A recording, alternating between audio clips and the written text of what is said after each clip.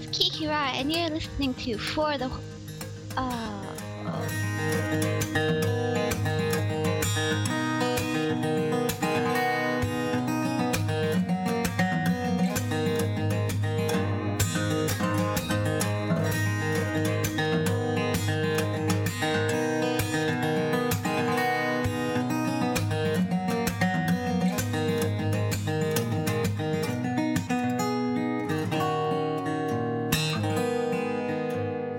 You're listening to For the Lore, the podcast that delves into the craft of our favorite games, whether lore, gameplay, or even game design.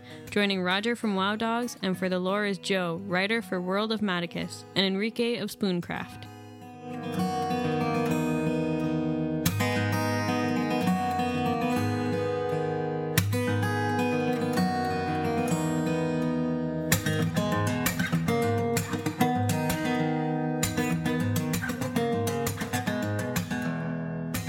Hello and welcome to For the Lore. This is Roger coming to you on Monday, the 21st of December, the second last podcast of the year. And as such, we're going to have a special time tonight and do Of the Year awards. This is going to be a little bit casual. Don't expect anything that you'd see on any major news sites where they have gotten to play all of the games per se. Some of this is going to be, well, I should say all of it, highly subjective in terms of what we have played, but not just that, but also what we've read, what we've seen, the game trailers, and everything else. All three of us are very much in tune with what's going on in the gaming world, though by no means are we experts, but we tend to watch and read about damn near everything because we are at heart gamers and we do love to do that. Case in point, I spent literally a couple of days going through as much Uncharted 2 stuff as I could simply because it's under the tree waiting for me now. It's wrapped up, but fuck, I know that's what it is because that's what I told the wife I wanted, and it's driving me nuts. Like a 12-year-old, I want to sneak downstairs tonight, unwrap it carefully, play it while she's sleeping, and then wrap it back up again.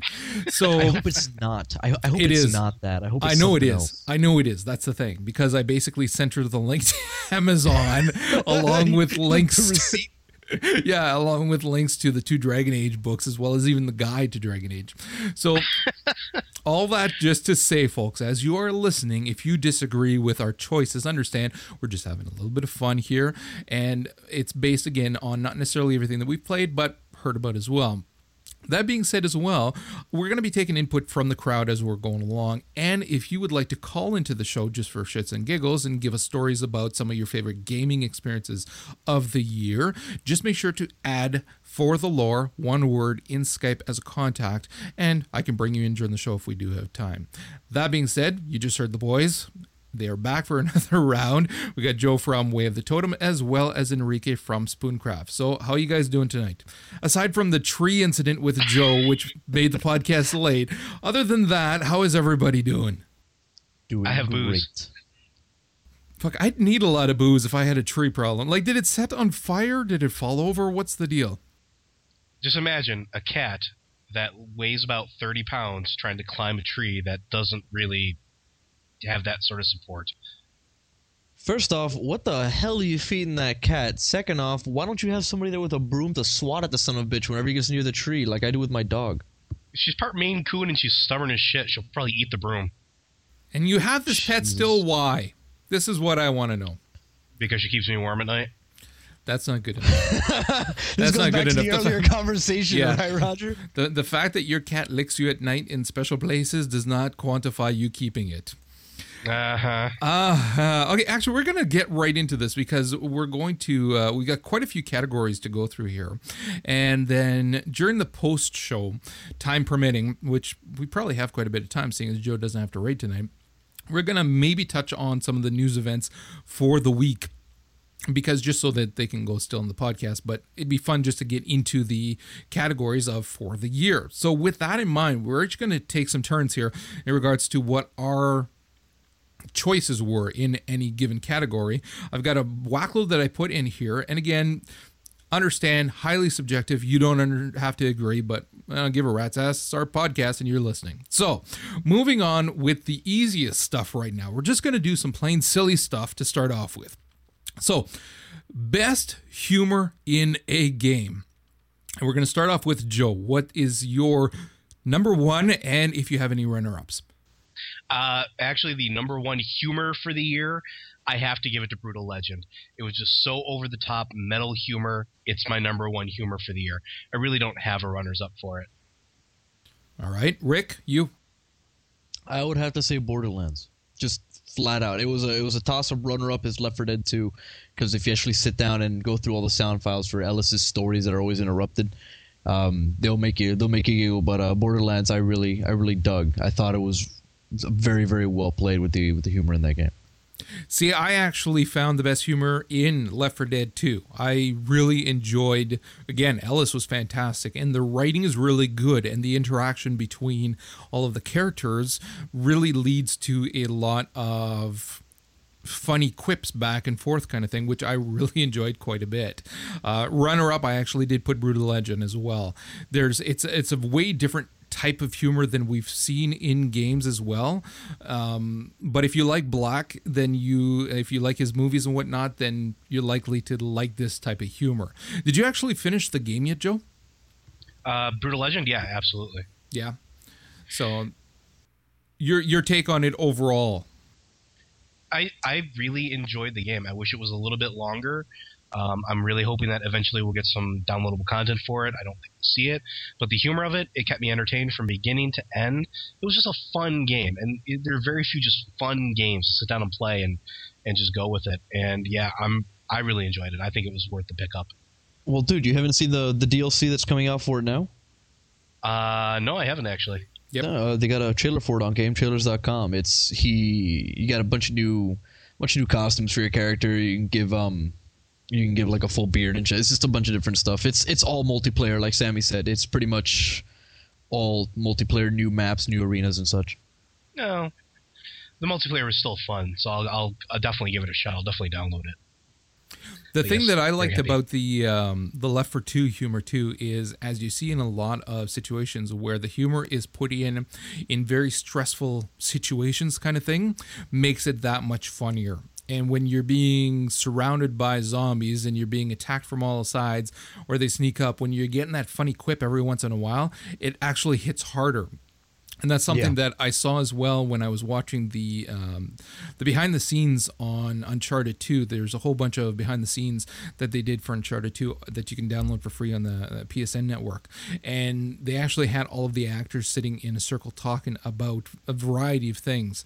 You're going to hear me reference this quite a bit. I'm very impressed with them for putting it out and for giving us a look into what went into that game, which is absolutely amazing.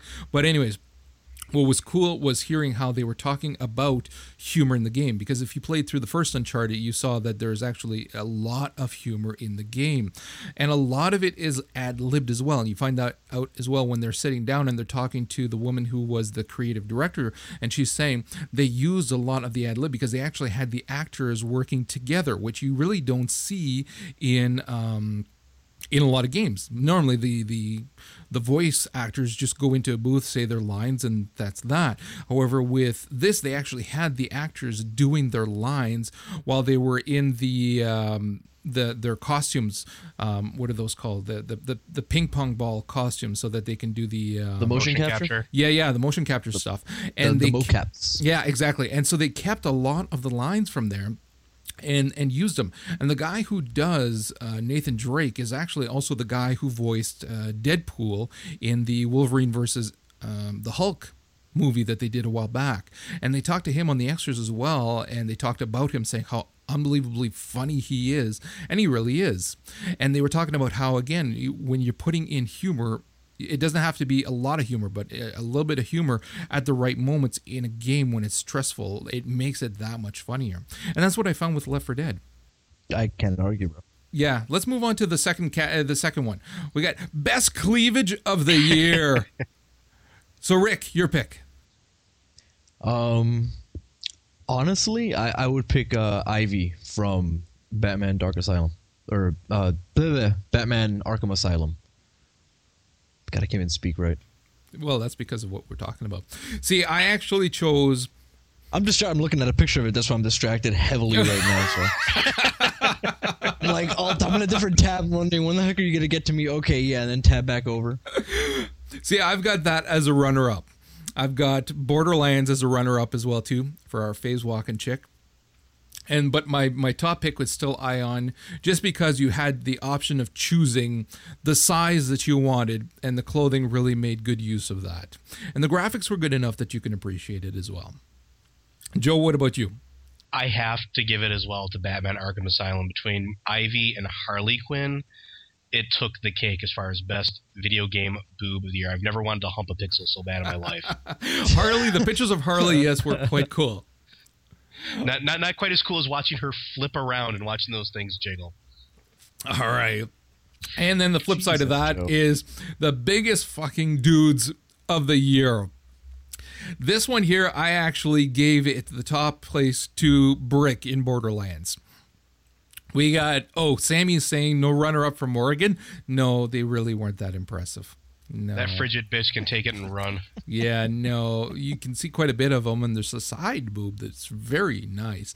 But overall, it's lacking a certain je ne sais quoi.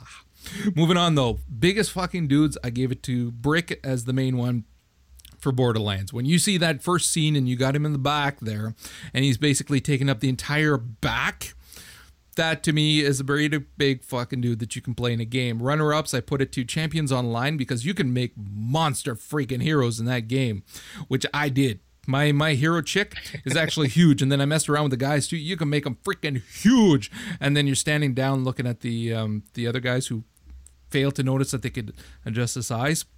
And then another runner-up, of course, Ion 2, because I like making big warriors in Ion, as as Rick can attest to. Standing beside me.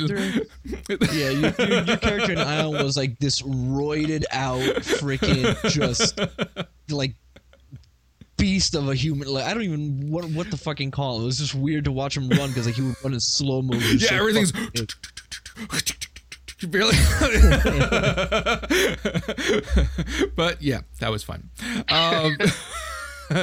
Moving on from there, next category we've got best new way of killing mobs. Joe, what's yours? Actually, I'm going to go ahead and give the best new way to killing mobs over to Scribblenauts. Reason being, there's nothing that says I love you like a giant Cthulhu's eating your face. All right. Any runner-ups? Honestly, runner-up, I'd have to give it to Champions Online, because between all the different powers, there's some really fucked up cool shit you can do. Cool. Okay. And Rick? It may sound kind of cheesy, but Left 4 Dead 2, because it is really fucking entertaining to take a vial of boomer puke and throw it on somebody or something and just watch the other zombies go apeshit after them. I thought that was really, really entertaining, especially if you want to fuck over a multiplayer game. See, good times.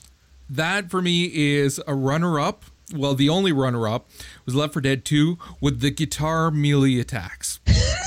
When you got that freaking looks like a Les Paul guitar, and whenever you hit, you hear that twang from the strings, and you start to lose strings and get the blood all over. I refused picking up other weapons as soon as I pick up a guitar, and I use that sucker. I love that. I actually gave the top pick to Prototype, because killing shit in Prototype is so much fun. Between all of the different ways that you could do it with your various powers that you get and whatnot, mutations, whatever, it was fantastic. It was something that you really hadn't seen. Like, Infamous had come out at the same time, and there was the competition between the two of them. However, in my opinion, Infamous failed miserably at that, whereas Prototype really sucked you in. The story actually was really good, and it sucked you in really well, and you had fun with it, but it was the different ways of killing shit was so much fun. I absolutely loved it. I don't know if you guys played it. I loved Prototype. I hated Infamous. I got to play it at my friend's house, and it was just it was Electric Spider-Man. It was a fail. And then I got to play Prototype, and you're right, it was a lot of fun, different things you could do, spikes out of the ground, giant cleavers, hell, just blowing shit up with, the head of a villain. I mean, it was a lot of fun. I enjoyed it. I never got a chance to try it, but I really wanted to try out Prototype. I heard people were just fapping over fucking Prototype. I'm like, I really want to play Prototype, but I could not get my hands on it, but whatever. I saw videos. It was one of those games too that I found that once I started, and that's when you know they're kind of doing something really well as well. Once you start playing, it's really hard to put it down. The game is engineered in such a way that they make it very difficult for you to actually put it down, to stop playing, because once you're in combat, you don't want to stop. It's fun. And then once you're out of the combat, because you've actually finished what it was that you were supposed to do, they immediately suck you in through the cinematics and the this and the that and telling you what you got to do next. You're sucked in immediately and you want to keep going. You're listening in, and it's like, it's a cool story as well. So you really want to keep going. It's very difficult to stop playing that game. So moving on from there, the strangest gaming moment of the year for you guys. So we're going to start off with Rick. Strangest gaming moment of the year. You did not prepare. Well, I'm debating, man, because I don't want to make this into a 5-hour long show. I mean, it could go to half the shit that happened in Borderlands, or it could go to half the shit that happened in Left 4 Dead 2. But you specifically said you cannot have it involve other players. Yeah, well, this is something that's in the game. Something that's in the game? Not an interaction with other players. Noam Chomsky in Left 4 Dead 2 in the Dark Carnival thing, having to take that gnome and rescue him by doing the shoot 'em up and, doing all the little carnival games and whatnot, and playing with the freaking gnome and beating zombies in the head with the garden gnome. That was the weirdest and most fucking awesome thing I've done in a game in a while. All right, cool. Myself, the strangest thing that I have done in a game this year has been fighting a possessed stalk of corn. Nothing compares to that. In fact, I can look back over the years of gaming and thinking about the weird ass shit that I've had to do, often in Japanese games too, that make no fucking sense, but never have I ever had to fight a possessed stalk of corn. That wins out. There's not even a runner-up. That takes the cake for me. Joe, yourself? Honestly, mine's going to wind up going to Left 4 Dead 2. Dark Carnival, the gnome was a runner-up, but the first thing that ever was the weirdest thing that I've ever seen was when a jockey who normally rides on the back of a player decided to hump the face of one of the NPCs. Now, think of this for a minute. You see this jockey, you're like, oh god, jockey! And it fucking spider monkeys one of the players' faces while making the undead gurgling noises. There is nothing more weird or strange that I have seen this year. And they also have that petter-ass kind of laugh, that really demented, sexual deviant laugh. Yeah, that one. Yeah. They're just like, you can tell he's masturbating furiously until you turn the corner and then jumps on your face. Yeah. Jockeys. Good times. All right. And for those people wondering too, I didn't say where mine is from. Mine, of course, is from Ion as well. When you are doing the quest and you have to go fight the possessed corn. We talked about this in a prior podcast. It's fucking retarded. Between that and having to fight little mushrooms, they're all manner of fucked up in that game, man. Phallic mushrooms. Man, yeah, phallic looking mushrooms, man. Really, the medium to large size mushrooms that look like, a cock and balls. Let's just be honest here. Yeah. You don't want to be falling over on those things.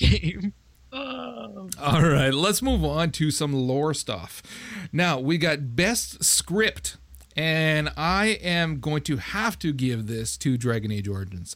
Without a doubt, the best script for a variety of reasons.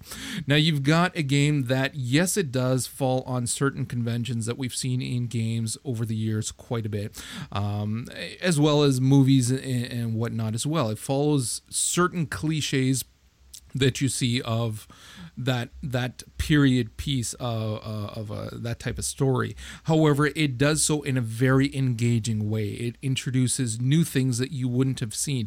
It introduces racism in terms of how the elves are treated. It introduced the caste system with the dwarves and how you have people that are completely treated like dirt merely because of their case. There's a lot of things that it tackles which are a little bit more on the line, a little bit harder that you won't see in games that don't want to take chances. But then on top of the fact that it's beautifully written when you're actually following what is being said. Let's not just talk about the actual story and what that all entails, because yes, that is fantastic, but just all of the individual little lines that are read off by the voice actors are brilliantly written, and in such a way that you can see the distinct voices from all the characters as well. But the beauty of it as well is that the script is so unbelievably all-encompassing because of all of the choices that you have. So instead of just writing one very linear script where you have this leads to this, you have many different options to lead you down a variety of different paths. So of course I had to give that the best script of the year. I find that there's nothing even came close. I do have a runner-up, however. My runner-up was Uncharted 2. I'm point blank, haven't played the game yet. Everything I've seen, however, and all of the behind the scenes that I've watched on this game, and from what I've seen, it's the first game to have a director. The freaking game has a director. They treated it more like a theater piece than they did a game. They had everybody with their motion captures. They acted out the scenes. They had all of their practice beforehand to get an idea of where the character is, their history, their motivation for each scene, and everything else. And it wasn't about the creative director said she wrote the script for the game as it was being acted out with the players or the actors, merely because they contributed so much to it as well, because they knew the characters that they were playing. So you have a very, very rich script there, a very rich story that is going to be like, again, having played the first Uncharted, the story really is what drives that game. It's unbelievably cool. The leaps that it takes in terms of, again, chances in terms of story, and blending that seamlessly with the gameplay as well as cinematics. And did I have another? I actually did Brutal Legend as well, because the script it's not as engaging in terms of the entire story, but it was very well written. So that deserves definitely a spot on there. Joe, what's your choice? Best script of the year. Now, this may be a shocker, but I'm not giving it to Dragon Age Origins. I'm giving it to Batman Arkham Asylum. And the reason I'm giving it to Batman Arkham Asylum is because it was a well-written story. Regardless of length, that story was perfect. It was the perfect Batman story. It was written, the script, the interactions between the characters was written by somebody who's written the comic books, who wrote the animated series, who was a writer on Batman Beyond, and you can see it carry over. The game was perfectly written. All the quips, all the jarring between them, the interaction between all the villains and each other, perfect. I have to give it to that. That said, Dragon Age Origins gives a runners-up, just because there are so many options to it, you'll never get to see the full script. Unless you really want to spend no other time but playing that game, which is fine, but that's what I feel. I feel Batman took the prize, as far as I'm concerned, when it comes to the perfect script. Cool. Rick?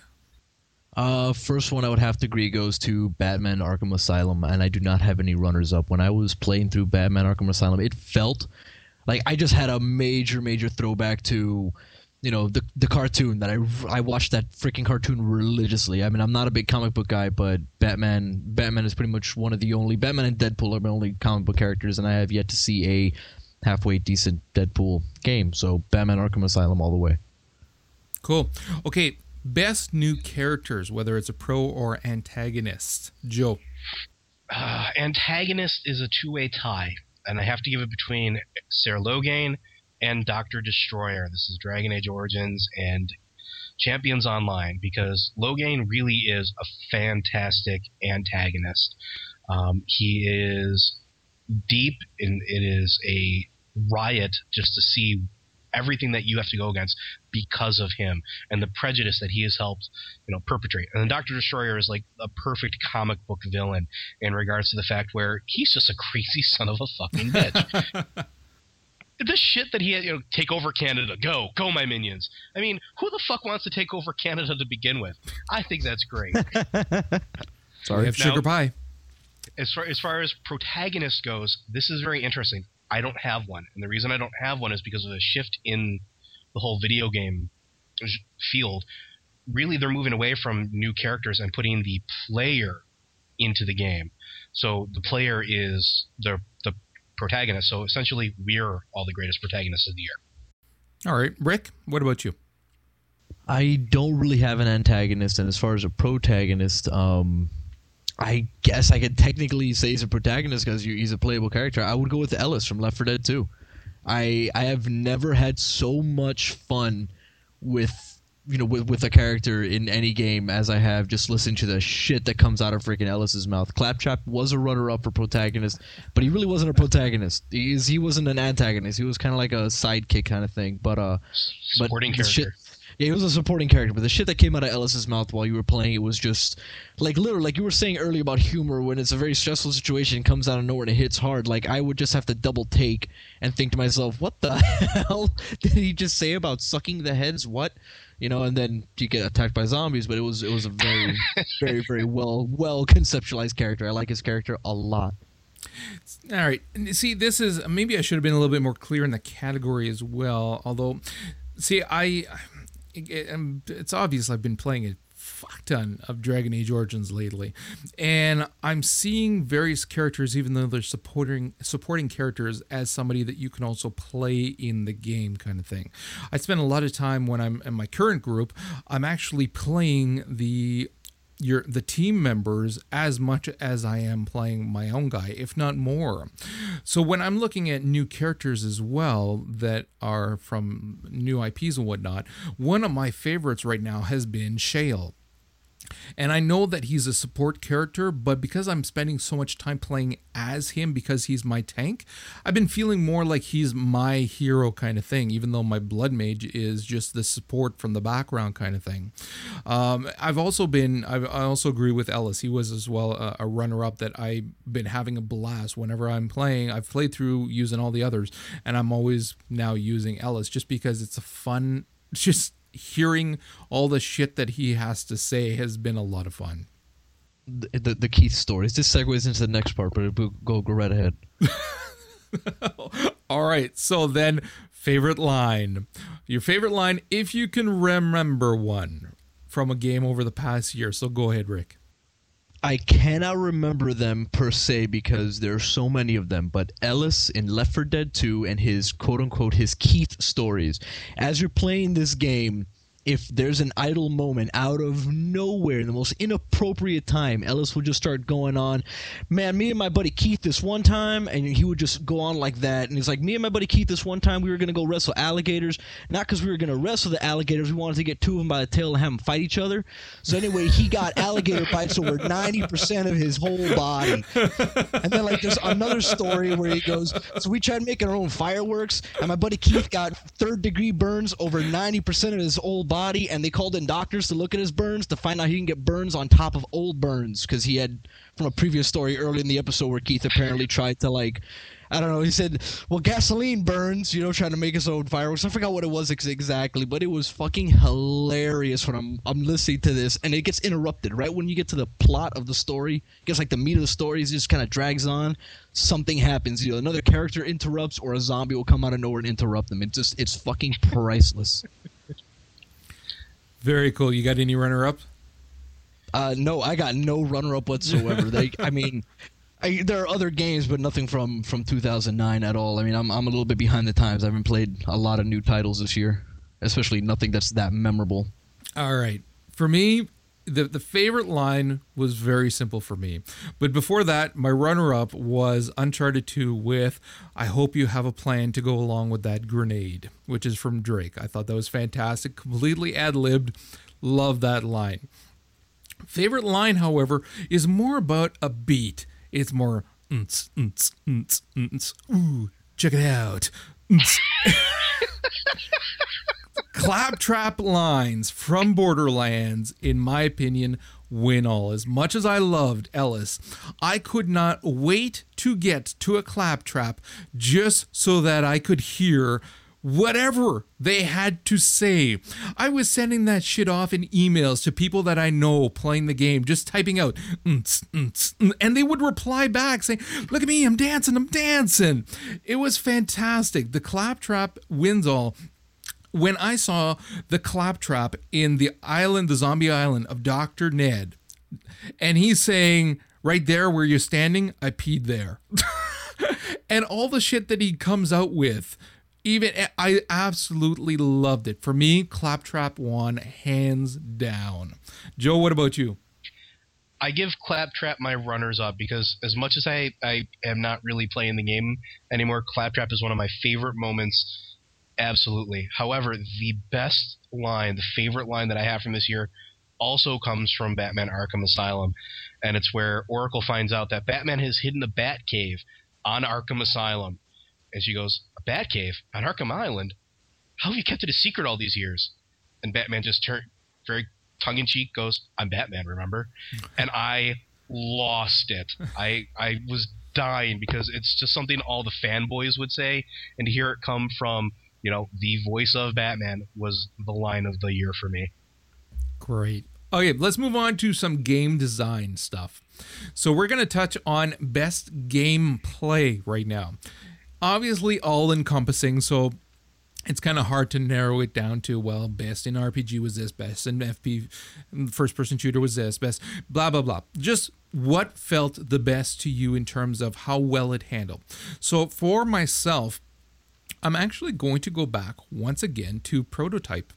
I'm not going to harp too much on Prototype and talk about how much I love the game, because it's not like it's a game that I would put even in the top 5 necessarily. It was a good game and I did love it, but it's not that it was that phenomenal. However, what it did, I found it did very well. And the gameplay was one of those. I found the gameplay in Prototype to be fantastic. The movement, the various abilities that you use, the again, how the gameplay sucked you in to keep playing, how they related the story in the game to you, and how you really felt akin to your character. I loved the gameplay in Prototype. I really, truly did. Now, runner-up has to be Dragon Age Origins for me. People may have thought that I would have put it first, but I still found some limitations that I wasn't as crazy with the Dragon Age Origins. I for the most part loved it, but it's not something that I would, place ahead of, say, in this case, Prototype. I did love the gameplay in Dragon Age Origins. I loved how they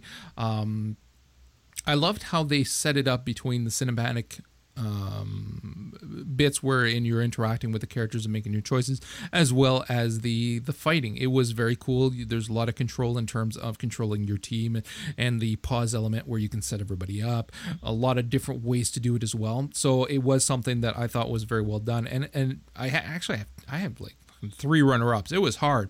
Borderlands gameplay was phenomenal. Say what you will about sucky endings. The gameplay of Borderlands was fantastic. Really well done.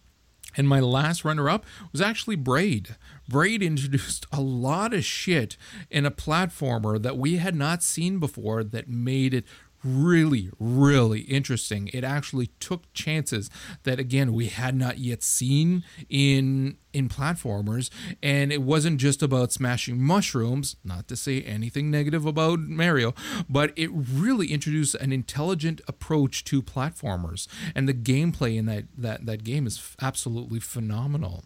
Joe, what about yourself? I'll start with my runners-up. Braid is on my list for the exact same reasons it's on yours. It was an innovative side-scroller platformer that made us actually think about what we were doing instead of just, how fast can I bounce off that Goomba's head and get over the flag. Second runner-up is actually Left 4 Dead 2. The gameplay, the whole experience of it was very fluid. There was a very low learning curve, and it was a lot of fun. It was a blast. However, the best gameplay of the year, I'm giving it to Ghostbusters. And you can laugh all you want. The interaction between the controller and the actual game was phenomenal. It was well thought out. It wasn't buggy. It was fluid. The game itself, phenomenal. It was like playing in the third movie. I have to give best gameplay of the year for all around overall, Ghostbusters. All right. Well, I'm going to go with DP King here, who's saying that was completely unexpected. So way to throw. Yeah. Okay, Rick, what about you? Top of that, you bastard. My second runner-up would have to be Borderlands. The gameplay in Borderlands felt very, very fluid, very comfortable. I had a lot of fun playing Borderlands. I still do have fun playing Borderlands. I wish that the guns would, at least the shotguns, I wish that the different types of guns you would use would behave a little better. But I digress. First runner-up is going to be Left 4 Dead 2, just because I played the first one to death until the freaking the hard drive was melting. I played that damn game, and when they brought in Left 4 Dead 2, I thought, I was floored by they could take something that was such a tight, good game when it came to the firefighting, the gameplay in the game, and they made it better. And I thought the melee was kind of like clunky and kind of shitty and whatnot, and have real problems with detection, but it was very good. It was a lot of fun, and my first place, hands down, is going to Torchlight, because Torchlight does everything perfectly. The gameplay in there is amazing. The loot is it's the perfect experience for anybody who is a recovering like Diablo addict like myself, and trying to bridge the gap between now and Diablo 3. And Torchlight just does it perfect. There's not a single complaint that I have as far as the gameplay goes for Torchlight. They had everything that you needed. The only thing that I guess is missing is just more content, but obviously we've discussed this, hours and hours in the past already. Cool. Actually, yeah, I didn't peg that as a best gameplay, but yeah, definitely that would have been higher up on my list too. Yeah.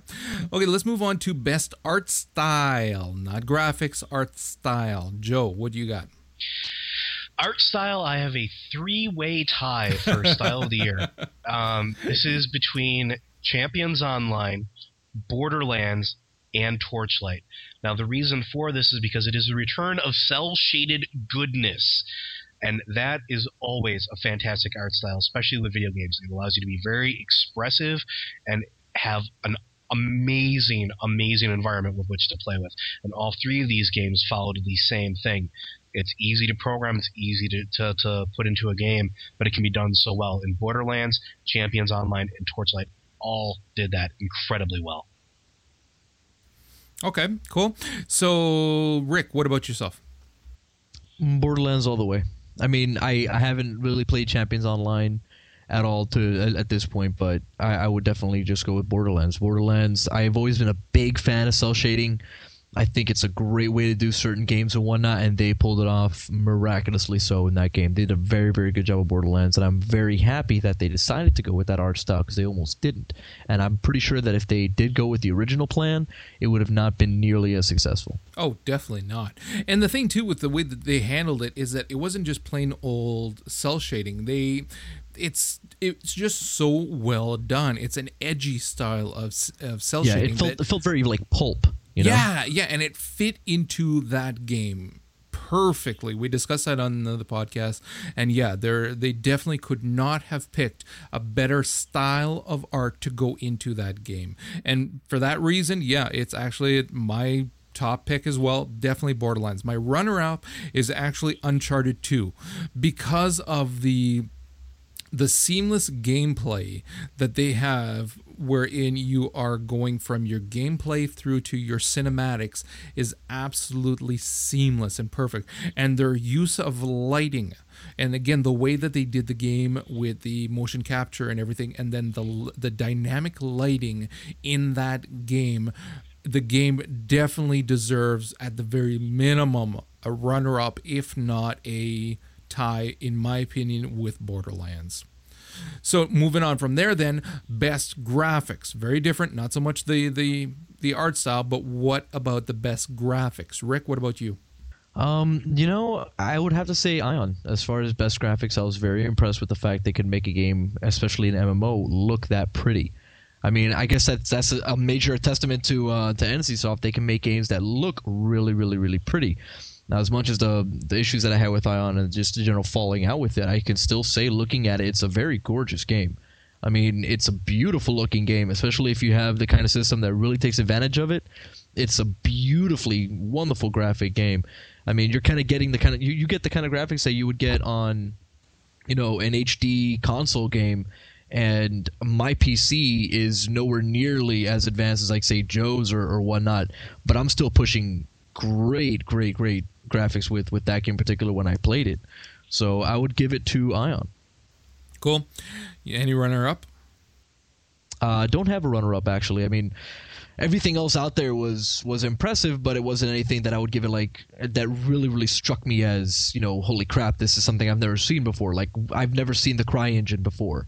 Like legitimately actually work unless I'm running in freaking Deep Blue as far as my computer goes. But that's why I was really impressed with Ion. I go, wow, you're taking these amazing graphics that I only see in like freaking trailers that are talking about this new tech or new engine that's working out, and you made it, and it looks fucking phenomenal. But yeah, so Ion's pretty much it. I got no runner-up. I've got Uncharted 2 as the top one in this case here. From, again, everything that I've seen and playing through the multiplayer, I found that it had, in my opinion, the best graphics for a game. Again, in how they seamlessly integrated the cinematics and the gameplay. The use of lighting in that game is phenomenal. That's something that they talked about in the behind the scenes a lot, which I'm really glad I watched. It's very cool how, if you're watching the certain scenes where they really want to play on what is happening in the scene, like when the chick jumps and is laying Nathan down on the bed. If you look at the lighting, it's done in such a manner that it really dictates the scene. It's very, very cool stuff. Runner up for me, I did have Ion again. You really can't help but have Ion on there. Even though it was a lot about the graphics being overlaid onto a mesh in a lot of different zones, it still was very, very pretty, and the level of depth in the game was very well done. So that was a runner-up, as well as Dragon Age Origins as well deserves a nod here as a runner-up. It is a very good-looking game. If you crank up the graphics, every single setting on it, it looks very, very good. And when you're looking at the cinematics, which then again blends nicely in with when you're playing, it's not a seamless integration, but it's very nice, and you can see all of the similarities and whatnot. I thought it was very well done and deserved at least a nod as a runner-up. Joe, what about you? As far as my runners-up go, I do have to give it to Dragon Age Origins. It was like you said, it was very seamlessly done, and it was all around, it was a great game. However, the one of the year has to go. It has absolutely got to go to Uncharted 2. I really can't. I've seen it played. I haven't gotten my hands to play it myself. But as far as getting to watch other people play it, it's one of those games where we talked about you can sit and just watch it be played. Yeah, it's up there. It's up there with like Silent Hill in that regard. But the graphics, it's like watching a movie.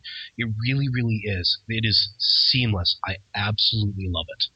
And it has to have the best graphics of the year as far as I'm concerned. Cool. Okay, let's move on to the voice acting. So best voice acting I found, again, I'm going to give it to Dragon Age Origin in this case. Just because all of the characters were very well defined. Everybody doesn't sound the same. Also, it didn't feel, even though they're dealing with certain topics at times that should sound cheesy, they did it in such a way, with the exception of Zev at times, that it's really well done. You feel the moment. You can feel how good it is when you're doing the lands meet with Loghain, and you're supposed to feel the urgency in everybody's voices. You do. It's every single character you encounter along the way that has speaking parts. BioWare outdid themselves with casting in terms of finding people that didn't just read the lines on the paper. And there's so many of them. That's the thing too. When you're looking at how many choices there are, when you are going and talking to people, I know that I'm not going to get somebody who was paid $10 to read a line. They're phenomenal. Each quip, each everything is very well done. If you're looking again at your characters like Shale, who the voice acting for Shale was phenomenal. The voice acting for Morrigan, phenomenal. As annoying as Alistair is, he was supposed to be annoying, and the voice actor really pulled that off. I loved all the voice actors in Dragon Age Origins. I thought they did a phenomenal job. Runner-up, Uncharted 2, without a doubt. Again, watch the behind the scenes. Listen to all the voice actors that they have there, and the casting could not have been better. This should actually be a tie between Dragon Age Origins and Uncharted 2, but I want to give the nod to Dragon Age Origins. But Uncharted 2, the voice acting is phenomenal. And the guy who does Nathan Drake you couldn't ask for a better guy to do Drake. I also put Batman Arkham Asylum as a runner-up.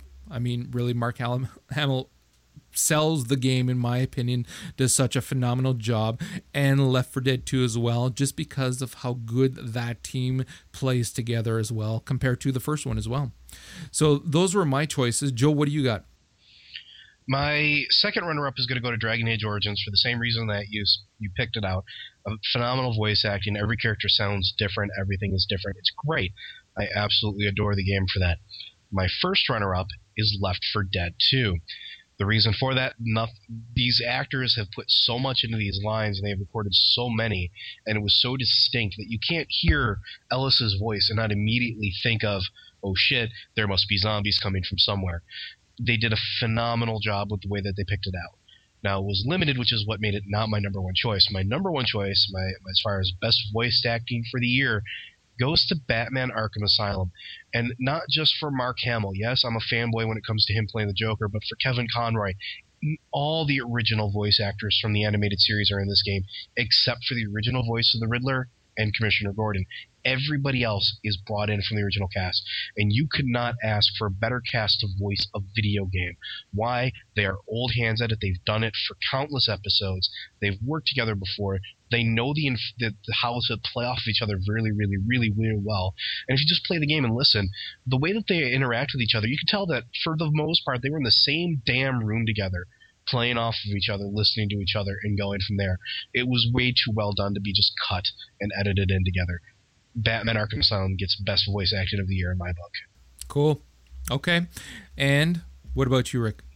First place goes to Batman Arkham Asylum for the exact same reason. I hate to sound like I'm just mirroring what Joe says, but I really, really did watch this freaking cartoon religiously. This was like the only damn cartoon I would watch. I'd come from school and I would watch the original Batman cartoon, and when I got to play a little bit of Arkham Asylum, I haven't played a full playthrough, but I've played here and there, different areas, different levels, and whatnot at a family member's house, and it's just, I'm sitting there giddy as hell, just jumping up and down, saying, "This is awesome! This is perfect! This is excellent execution," and they just did an amazing job. Second place, and it was going to be my first, but I guess I can't really count it. Was Left 4 Dead 2, not just because of the survivors, and you'd be hard pressed to find voice actors that can really sell the character and like the character role that they're doing, like the ones from Left 4 Dead 2. I was very, very impressed with that. But also I guess I want to see the voice acting for the Special Infected, because you will never ever mistake the jockey laugh ever again. You will never mistake that freaking howl that the charger gives out, or the sound that the spitter makes. And the spitter, hands down, has got to be the scariest goddamn thing I've ever heard in my entire life. Just period. Also the ugliest thing in any video game I've ever seen. All right, last category before we take a little break. So this one here, I'd be willing to put down money that we're probably all going to agree on this. Best soundtrack of the year. Joe? I have a winner and I have a runner-up. My runner-up is Dragon Age Origins. And I know this may shock some people, but that's because, it does get you amped up. It's really well done. But it pales in comparison to the perfect soundtrack. And the perfect soundtrack was DJ Hero. And you can laugh all you want, but I have that shit downloaded on my iPhone and I listen to it daily. I love that soundtrack. That was awesome. Oh. Okay, we don't agree, obviously. Rick, what's yours? Torchlight. Bingo. Period. No, just Torchlight, because, like I said, I am a recovering Diablo/Diablo 2 addict, and it's going to be a long-ass time before Diablo 3, and as soon as I boot up Torchlight, I'm like, oh, it's back. It's like methadone being plugged into my freaking veins. It's like, oh, this is awesome. I can listen to this and not even play the damn game. I'll just have it sitting in the background as I'm doing stuff, just because it's really, really good. Yep. Without I think Sammy's a little upset. Now, without a doubt, Torchlight wins for me as the best soundtrack of the year. I mean, Dragon Age Origins is a runner-up for me. It was a very good soundtrack. It actually comes with when you do the the collector's order through Steam, you get it, you download it, and all of the songs are actually really, really good. I enjoyed them a lot. And in terms of how they are in the game, they are fantastic. The soundtrack to Dragon Age Origins is very good. The soundtrack to Borderlands is phenomenal. When you, regardless of, again, what you think of the ending of the game or whatnot, when you're playing that game, when you start it up the first time and it starts up with that song and the Skag gets hit by the bus, it is perfect. The music throughout Borderlands is fantastic. I think that they couldn't have done a better job for their music. That being said, it still, in my opinion, does not compare to Torchlight. When you're playing through Torchlight and that music just makes you feel warm and fuzzy inside, like a happy kid that you know, you've never played Diablo 2 and it's like, oh my God, this is fantastic. Torchlight definitely is my pick as the top one. I did want to say one thing though, because Sammy is like starting a riot in the chat. My runner up, my main runner up is Brutal Legend, but the thing with Brutal Legend, I didn't want to qualify it because honestly, I'm not a big fan of the gameplay of Brutal Legend at all. Personally, that's just my opinion. If the only reason I even wanted to buy the game was for the fucking soundtrack. I love the soundtrack, but for that, I just go into a archive of all the metal that I have on my computer at that point, So it's like the fact they just consolidated the best of the best and the most amazing shit is awesome.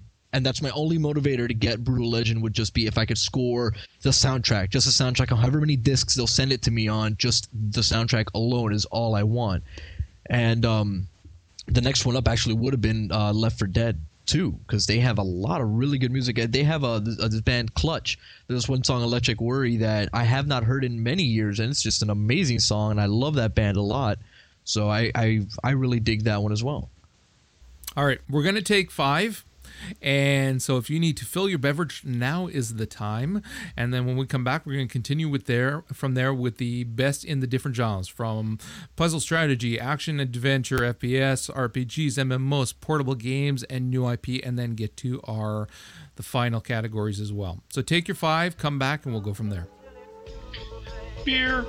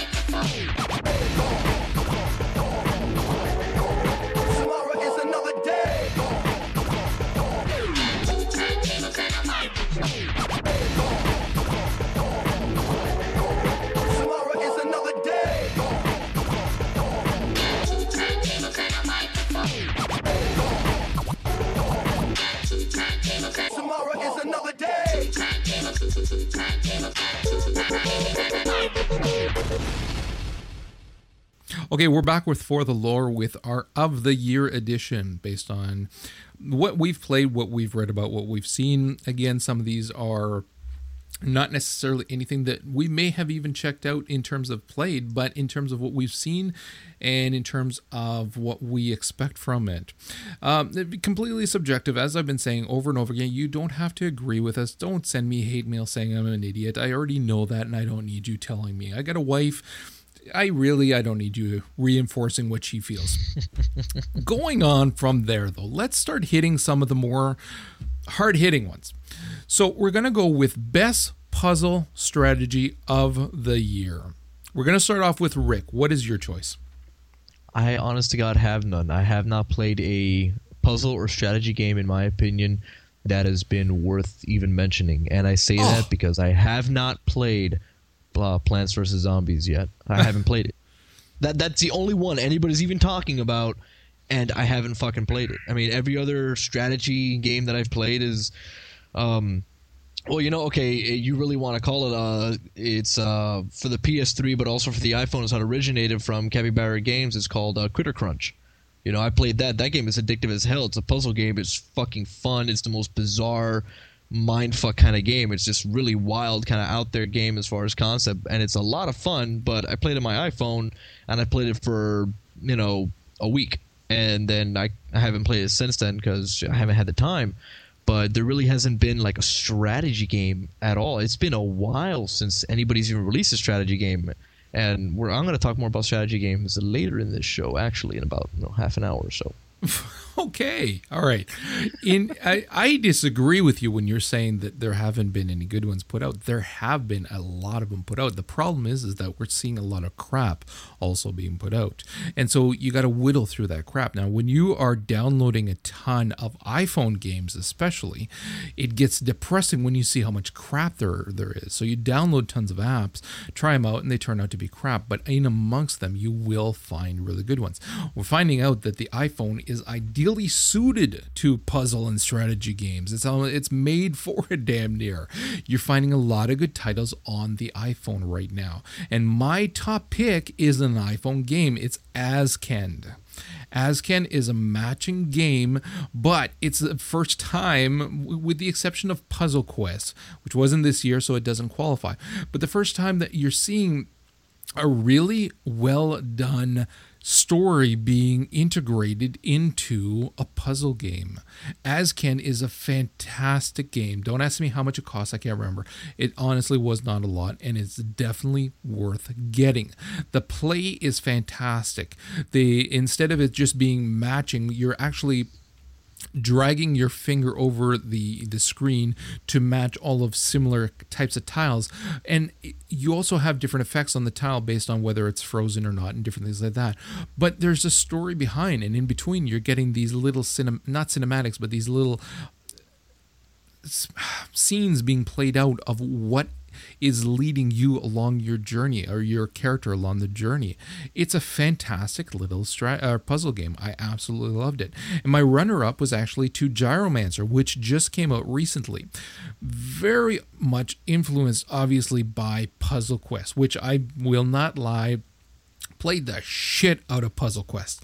Loved. When Puzzle Quest came out, I bought 2 copies on DS, one for myself and one for my wife, because I knew if I only got one for her, I'd never see the damn thing.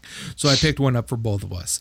And we would sit beside each other and just play that all the time. I would bring it to work and play it in between tickets. Or as I'm doing installs on systems, I'd be playing fucking Puzzle Quest. Puzzle Quest was phenomenal. So what you had here, if you've got PopCan and Square Enix combining to work on Gyromancer, what they did is they kind of changed it up. It's not the same mechanic of just the slide mentality for your matching. They changed it so that it was the twisting of the tile clockwise to then be able to match everything, which requires you to think a lot more. When I play Puzzle Quest, I'm just sliding shit all over the place. I don't care so much about planning 5 plays in advance. I'm just going. and I'm using my spell. Now, I finished the game and I did so very well. My wife, however, to watch her play is fucking painful. But she will match up these freaking combo moves that will leave your jaw dropping, but she plans it all ahead. Well, in Gyromancer, you really want to be doing that. You want to be planning on, okay, by turning this clockwise, how is that going to affect all of the tiles around it? And then you have all the various spells as well. They change the dynamic in how your spells are played. It's not so much that you activate it so much as how they're activated when you get a certain percentage of a certain kind of color and whatnot. Gyromancer did a very good job. The questing is also fairly good in terms of going through, same as with Puzzle Quest, where you get the little, not so much cinematics, but you get the little cutscenes that have the text come up and whatnot to tell you what is going on with the story. So for this year, definitely those are my picks. Joe, what about you? My runner-up is going to go to the Gyromancer, just because it's a newer game. It is a lot of fun. My top pick goes to Scribblenauts, believe it or not. Right. I have found very few games that are so addicting and give you so many avenues in which to solve the problems that they're presented to you as Scribblenauts. I mean, literally everything. I love it. I absolutely love it to death. All right. Let's move on to Best Action Adventure. For me, this was a no-brainer, and so it's got to go to Uncharted 2. It is, again, having spent literally hours watching through the behind the scenes now and playing through the multiplayer and seeing what I can expect from the game. Nothing comes close to that in terms of the action adventure for the year. Runner-up put it at Batman Arkham Asylum, but definitely Uncharted 2 really leaps and bounds ahead of what we're used to seeing in games on all fronts, from voice acting to graphics to cinematics to everything. So what about you, Joe? I have to agree 100% with both your choices. I give Uncharted 2 the winner of this category. To me, watching Uncharted 2 is seeing what the Indiana Jones movie should have been. It is action adventure, the highest in.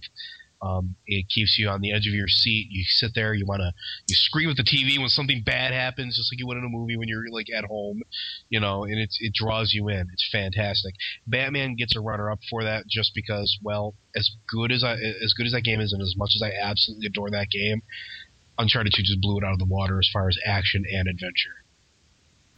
All right, Rick, what about yourself?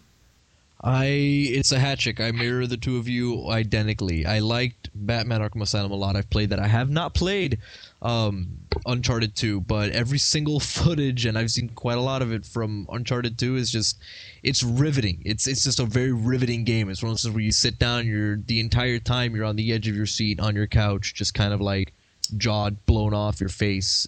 It's a very, very good game to look at, and the fact that it's playable throughout the whole thing, it's very, very action packed. I liked it a lot. I mean, everything that I've seen of it is really, really, really good, and I can't wait till you start playing it so that maybe I can get a little bit more introspective into it. Oh, I basically 24th, I'm clearing the room out and I'm playing as soon as I open that gift. It's like I cannot wait to get my hands on it. See, I've got a buddy who's been playing it since day one as well, and he played through the first one, and so I've been hearing a lot about how he's enjoying it and whatnot. It's one of the few games, as was Uncharted. Actually, I say one of the few when I should be saying the only IP that he can play it, and his girlfriend will sit beside him and watch him play, and will get pissed off if he dares play when she is not there. That's how much he enjoys just the story and actually watching the gameplay. And so, yeah, it's one of those things where I played through the first one entirely with my youngest son. And I know that there's some questionable language, but I actually had a set of headphones on most of the time, so he didn't hear that. But I played through the entire thing with my son watching, and he actually took some turns playing some of the things that I had a hard time with. But it is that kind of a game where it is so engaging. There's so much going on, and you really feel that you are in the story. You're being taken along. It's an interactive movie, damn near, kind of thing at points.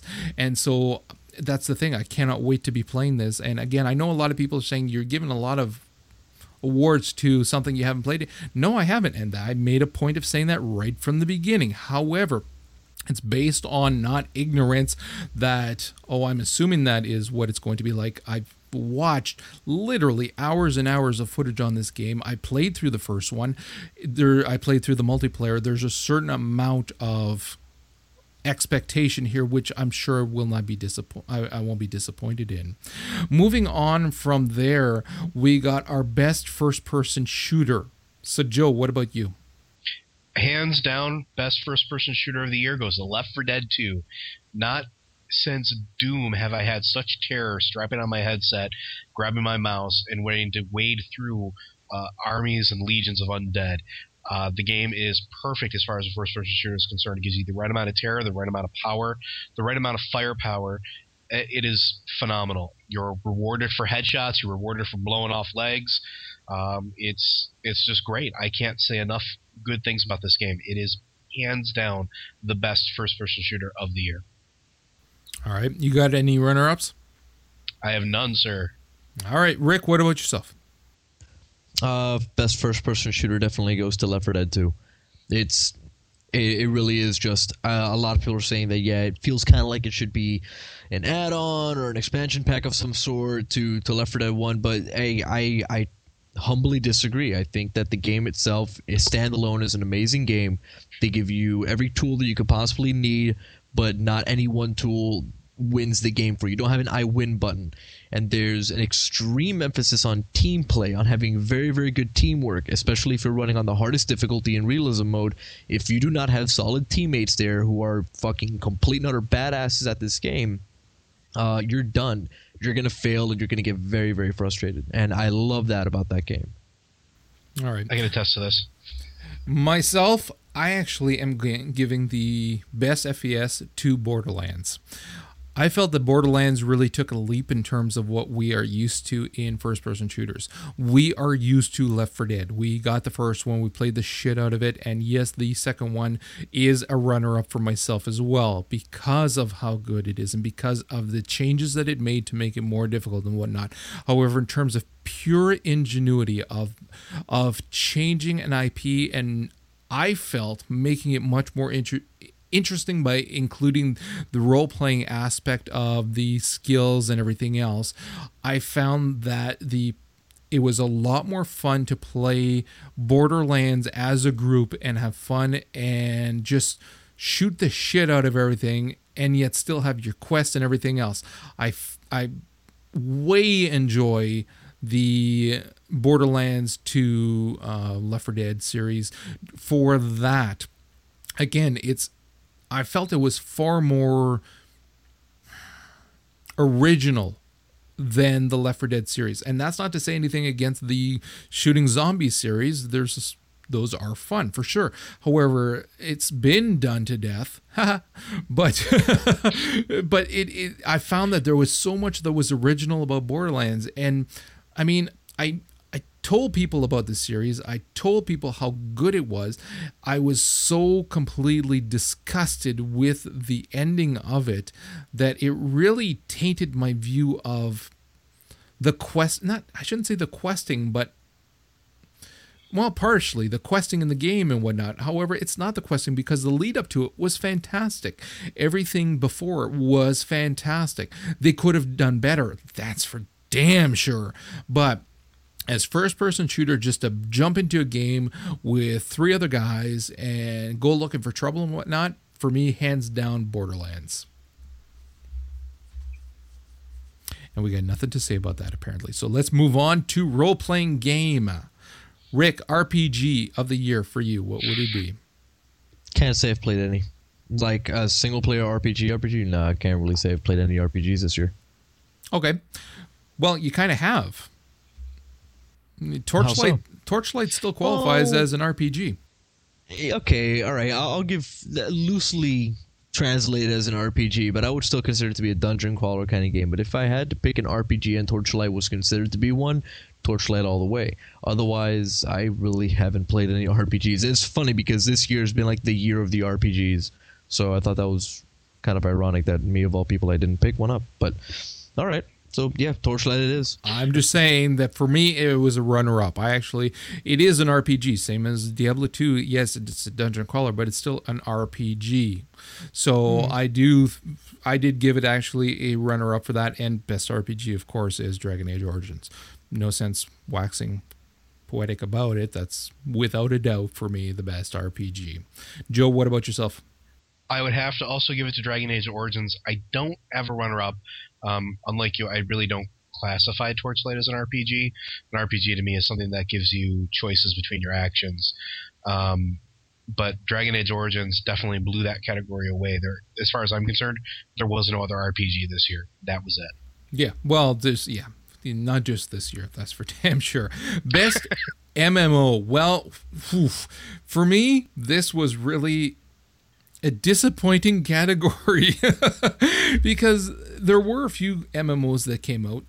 Some of them, quite a few of them, I did not even bother with, simply because, again, the MMO market is way different than other games where it's easy to kind of tap into it and play for a little while and not have to worry about it. Whereas MMOs, you feel like you really got to give it an investment of time to be able to appreciate it fully. The only MMO that I would give this to would be Champions Online. It did take me 2 tries to really get a feel for it. However, without a doubt, by the second try, when I was really having fun through it, it did qualify for me as best MMO of the year. Joe, what about yourself? Surprise, surprise, surprise. I'm giving mine to Champions Online as well, just for the gameplay itself, the story behind it, the gameplay all around. It was probably the best MMO, but more importantly, the interaction between its developers and its community puts it above anything else that we have seen this year. Yes, I know the 9,000-pound gorilla that is Blizzard is out there, but it cannot touch the level of care that these guys have put into this game. It gets my vote for MMO of the year. All right, Rick, what about yourself? MMO of the year for 2009, I would definitely have to say Champions Online. Because WoW, I wouldn't consider it a game of the year. I mean, it was a game of the year many years ago. And it's an amazing game now. I still play the damn thing, but it's not... It's like Joe said it perfectly. He coined it perfectly. It's not like Champions Online, period. It's not... I imagine if Champions Online ever grows to that magnitude of WoW, with the whole Blizzard thing, I'm really hoping that it does for 1 and for 2, that it still remains that same kind of heart.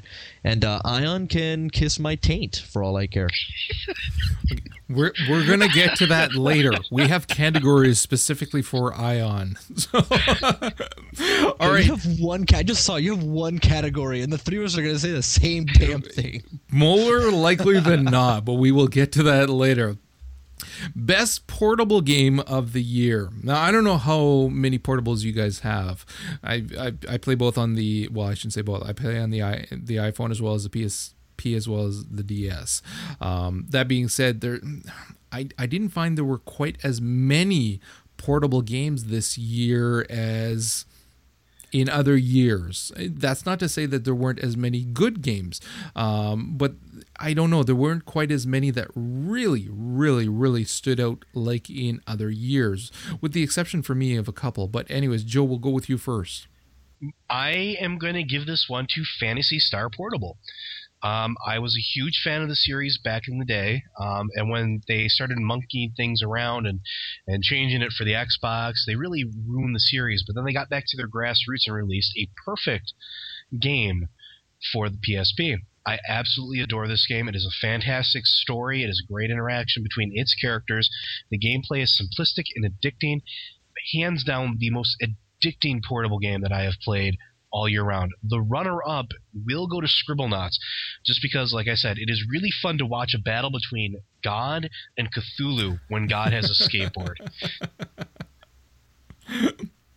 Wow. Rick, what about you? You been doing any portable gaming? Legend of Zelda Spirit Tracks. Which I actually have as a runner-up, yeah.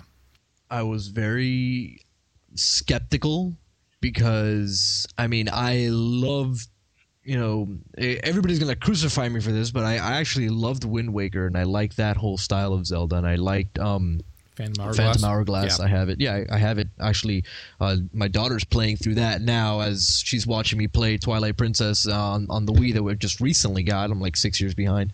But I'm actually a very, very big fan of this whole gameplay aspect, and I was very surprised to find out the way that it plays. I don't know if I don't really want to spoil it, but you know, I mean, you get spoiled pretty early on in the game anyway. It's very, very cool how they have the dynamic between Zelda and Link in this game. Zelda's usually not ever really a playable character in this regard, and they make an integral part of the game in this title, and I really, really like it. That's one of my runner-ups because I do like the I liked Phantom Hourglass a lot. I like the gameplay. I like the mechanics that they introduced with the DS, with the touchscreen, with your boomerang and whatnot. I really enjoyed it a lot. So everything I've been reading and the videos I've been watching about Spirit Tracks, I'm picking it up. I can't wait to get it. So it is going to be something that's fun to play. Something else I'm going to be picking up first though is going to be Chinatown Wars. The GTA Chinatown Wars is, from what I have seen, an absolutely fantastic game and holds true to the GTA series as well. I'm a big fan of the GTA series. I love playing those games. And I like playing Liberty Cities on the PSP, so I can't wait to be messing around with this and seeing how good it actually is, because everything that I've read, everything I've seen, and from my buddies who've played it as well, it is actually a fantastic game to play. So I'm looking forward to picking that up. So moving on from there, best new IP. So Rick, what about you? Best new IP is a toss-up. I guess I have my first place will be Borderlands, because that kind of came out of fucking nowhere, and it's something that's totally brand new, and they're actually expanding on it with this downloadable content, which is kind of nice. I was hoping they would expand a lot more as far as content-wise, because remember, Pandora is a pretty big planet, and I have to imagine there's other parts to this planet. There's a lot of stuff in the universe that they allude to in the story. So, but they don't ever show you, like all the different corporations, you don't really get the gist of the story. They kind of drop you in halfway through. So there's a lot of room for growth there, and I'm really hoping that they do well with it. I like Borderlands. I guess second up would be Torchlight, but I'm more excited for the future of Torchlight now than I am for the actual current game itself, because when they keep talking about this Torchlight MMO they're working on, I'm very intrigued. I'm dying. I would love to have the Runic guys back on the show again when they have more on it, if we can score that, and have them give us a little bit more on the Torchlight MMO. But that's getting off topic. Yeah. Okay, well, actually, you pretty much touched on both of mine. Borderlands, without a doubt, best new IP. Regardless of how they may have fucked up the end of the game, the actual IP itself is a fantastic IP. They did a good job fleshing out the characters. They did a good job with the world itself, with the backstory, everything else. The potential is there. And that's, to me, is the big thing. It's the potential of what they can do with it in competent hands. They may not have had the most competent of hands or initially in terms of the storyline, but I mean, what you can do with that world and how they've designed it, yeah, for sure, I'd give that. And I do Torchlight as well, because it is a new IP. They did do a great job on it in terms of what they can do with it. One of the things that I've been curious is if it's open enough to be able to do any kind of downloadable content to it. I don't know if they designed it in such a way that they can. I think it would be fantastic if they could take into consideration the fact that they've got the mod editor that allows you to do all manner of extra items. I would think that perhaps you can do add-ons and DLC with it. I would really love to see them do some different kinds of DLC, completely off the wall stuff too, not stuff that's just for that mine, in those dungeons, something completely different just to have some fun with it and see. I would really like to see them explore that world more before or as it's getting closer to the MMO. And I also gave a nod to Brutal Legend as a new IP, because it is something completely crazy and fun, which I don't think we get quite enough of in games. Joe, what about yourself? I will give a runners-up to Borderlands, It was a good idea. Could have been executed a lot better, but it was a lot of fun. I liked Brutal Legend. Again, really, really good idea. A lot of fun. Wish they would have done more with it. Wish they will do more with it. Best new IP of the year, just on raw potential alone, goes to Torchlight. And I'm sorry, they have literally the tip of the iceberg there. You have this entire world yet to be discovered, and it's right there waiting. So yes, I have to give the best new IP of this year to Torchlight, just for the sheer potential it has.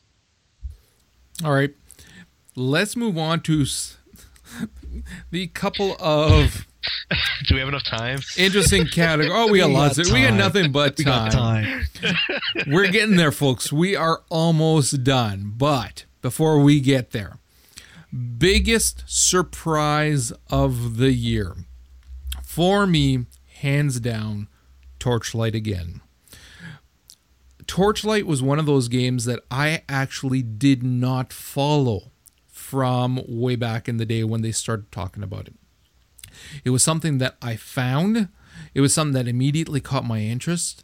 And then I started digging up, and it's like, what the fuck? These are Blizz boys, and these are guys that worked at Flagship. And then from then, it built and built and built. It flew under my radar. I did not hear about it at all. And that's my fault. I followed the news, and yet I missed this game. So when it came up and I finally heard about it and I started reading up about it, I couldn't get enough of it. And then when the game finally was about to release, and I contacted the company and I talked to them, and I was scheduling to do a review of the game as well to get the guys on the show.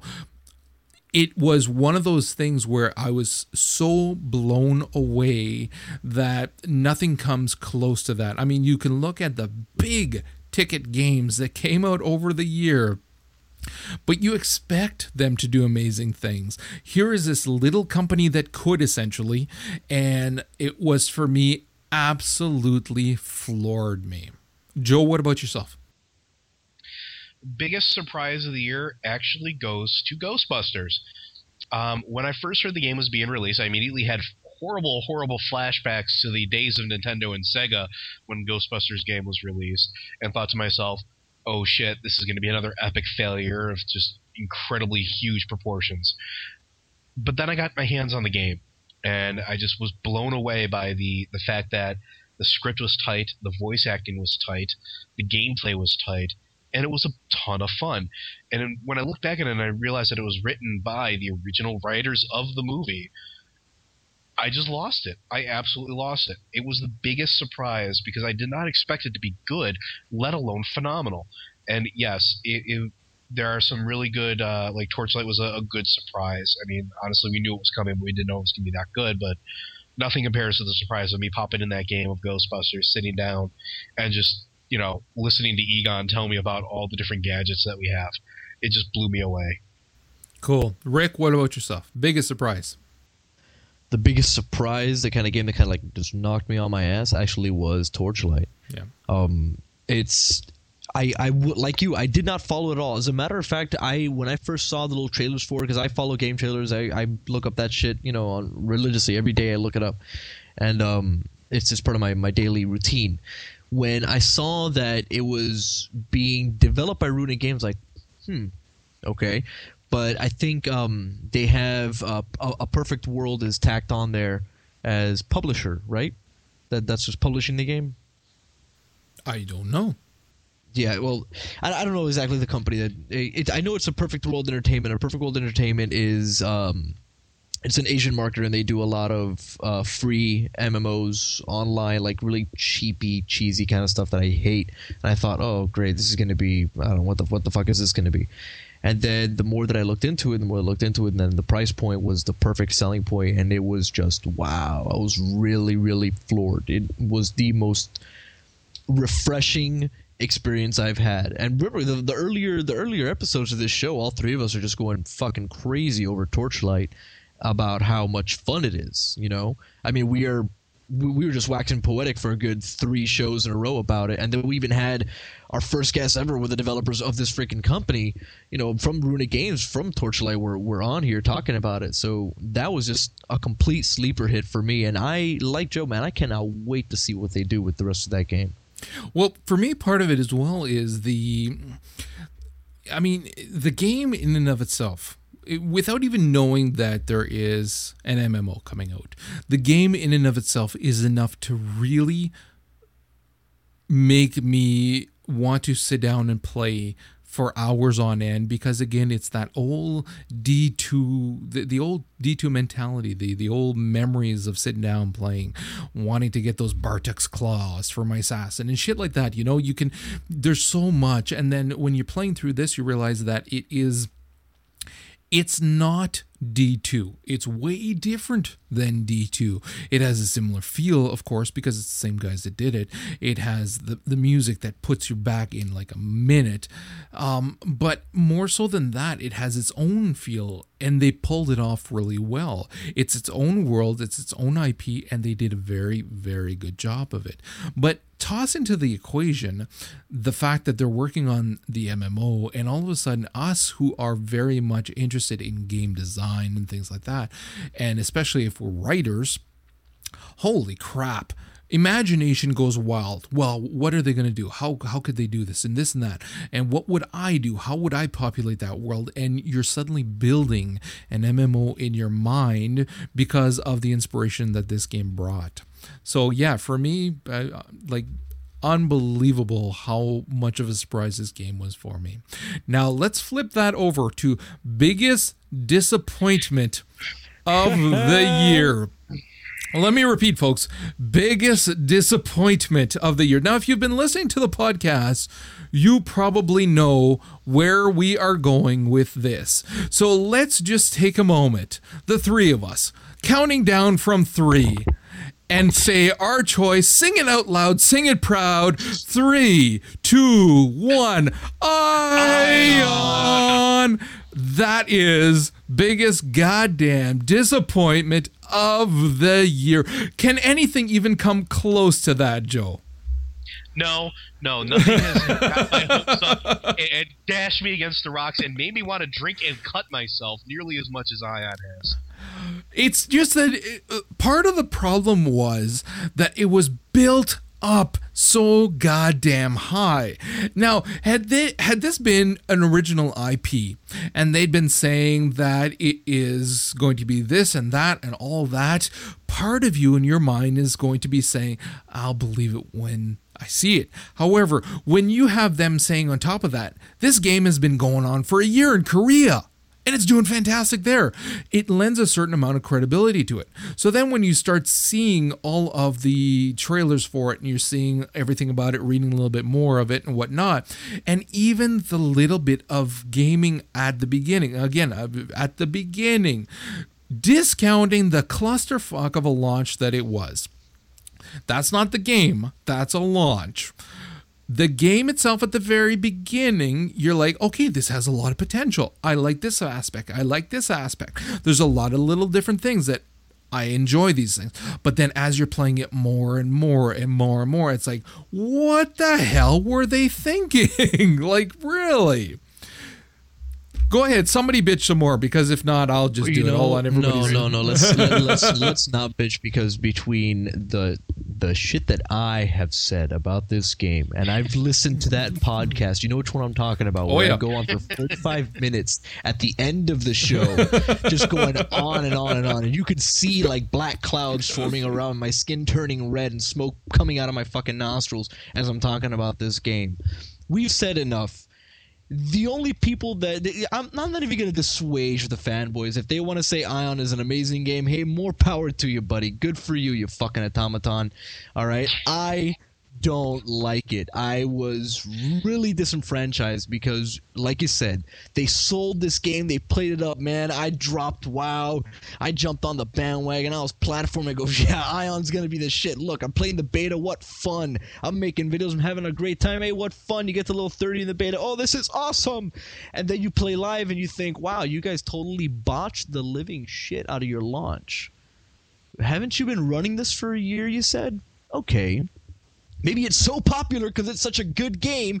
It's so popular, it's such a good game. That's why it's crashing. No, it's crashing because NCSoft is a shitty ass company, and You know what? I'm just gonna stop right there. I'm not gonna keep going. Joe, honestly, is there anything that came close? Is there anything that came close?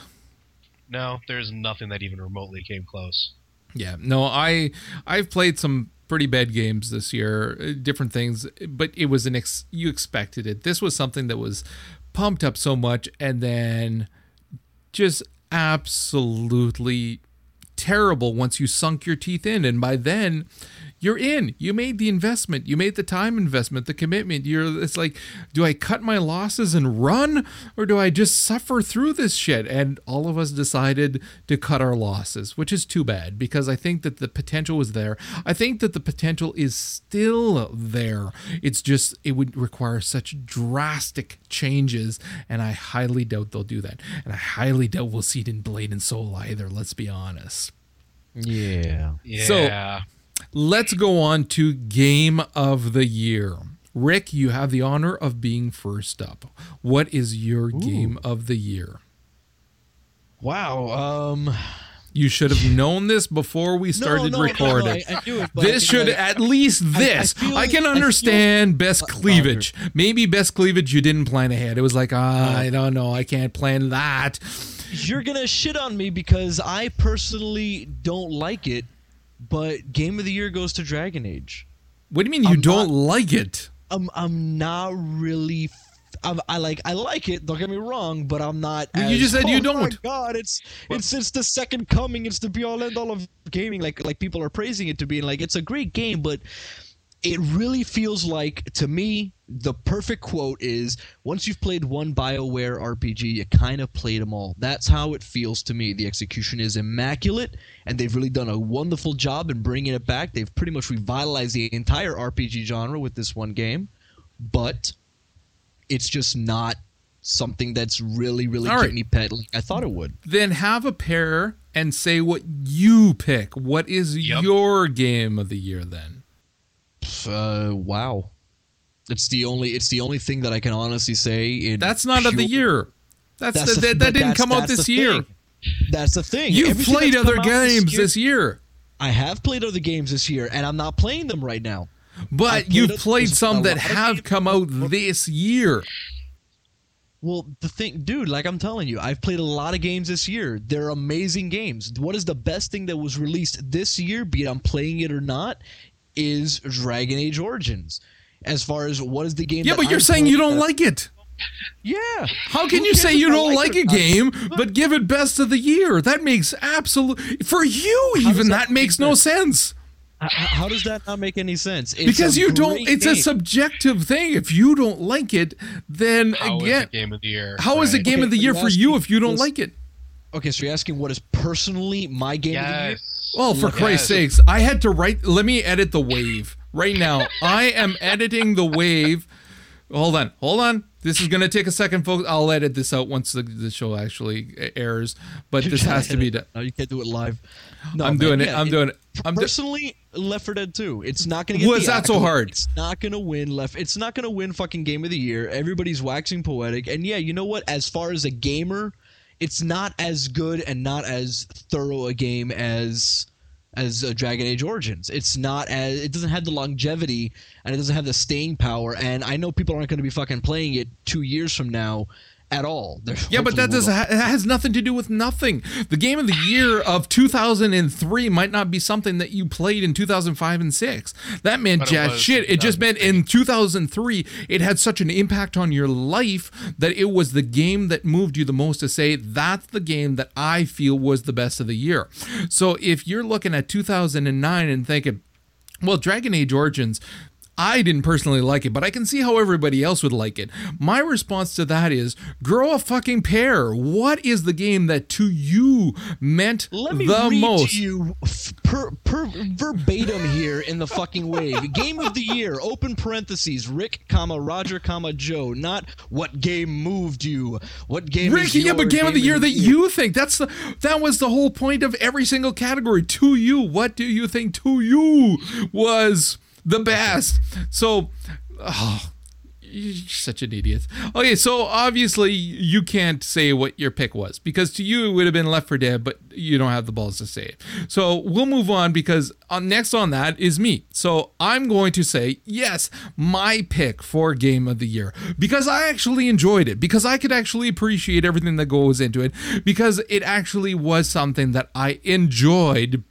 Not just because everybody told me I should, was without a doubt Dragon Age Origins. Without you a haven't been talking about it for doubt. the past 7 shows. That's the thing. There's a reason why, lad. There's a reason why. When something deserves to be talked about that long, it's because they did something right. The people that are saying that it's just another BioWare game, honestly, have either a preconception against BioWare games, that they feel that that's what it is, or B, already had it out against the game based on what they had read. I'm not saying anything's wrong with either of those choices. The fact remains, if you are open to good gaming, if you are open to this style of gaming as well, that's a big one, then you cannot help but appreciate everything about this game. From the questing to the branching out questing so that you can be, there's the 6 origins. However, from those origins are also a multitude of choices that you can make, which will then influence where the story is going to go from there. I'm in my second playthrough right now, playing an evil character versus the noble character I played the first time, and it's a completely different playthrough. I'm honestly looking forward to the third playthrough. Now, when you're looking at a game that takes perhaps 10 hours to play, and there's different ways that you can play it, and you're thinking about, okay, well, I'm looking forward to the second, the third playthrough. That's understandable. You can say, okay, well, that's not a huge commitment there to be giving 10 hours of your time for a second playthrough. However, when you are looking at something like Dragon Age Origins, where you are investing fucking hours and hours and hours of your time, hundreds of hours of your time, and you're looking forward to remaining in that world, in that IP, in order to play through the other characters, not just the origins, but each origins, their evil counterpart or their good counterpart. The replayability in the game is incredible. The script is phenomenal. The questing is phenomenal. The gameplay is fantastic, original, and yet still brings back memories of what RPGs used to be, however refined. And then tack on that the incredible voice acting for everything, which is a hint of what we can expect in Star Wars: The Old Republic. Nothing comes close, in my opinion, this year to Dragon Age Origins. I'm trying to look at the past 10 years at where I would put it in regards to other games, and the mere fact that I'm trying to decide whether or not this is RPG of the decade, I haven't decided yet, but the mere fact that I'm considering that, in my opinion, speaks volumes of the game. Joe, what about yourself? Oh, I can go now? It's my turn? Was that too long? Did I speak too long? Basically, I took the time that Rick had a pair and actually talked about something that meant something to him instead of just talking about what he thought everybody else cared about. Oh, no. So I used up his time. So I'm sorry. I was talking about the lovers' quarrel you two had beforehand. Oh, anyway, okay. Game of the Year, yes, I am going to give it to Dragon Age Origins, but I'm not going to give it to it because it was, the best RPG or such a time sink. I'm going to give it to it because it breaks the BioWare formula. And the reason that I say that it breaks the BioWare formula is most BioWare RPGs, they give you a very linear story mode where you don't have a lot of wiggle room. You go to this point, and then it opens up these 2 points, and you go to that point, and it opens up these 2 points, and it goes on until you get to the very end of it. You can do this game in any manner. Yes, it has a definite beginning, and it has a definite end point, but everything in between is entirely up to you.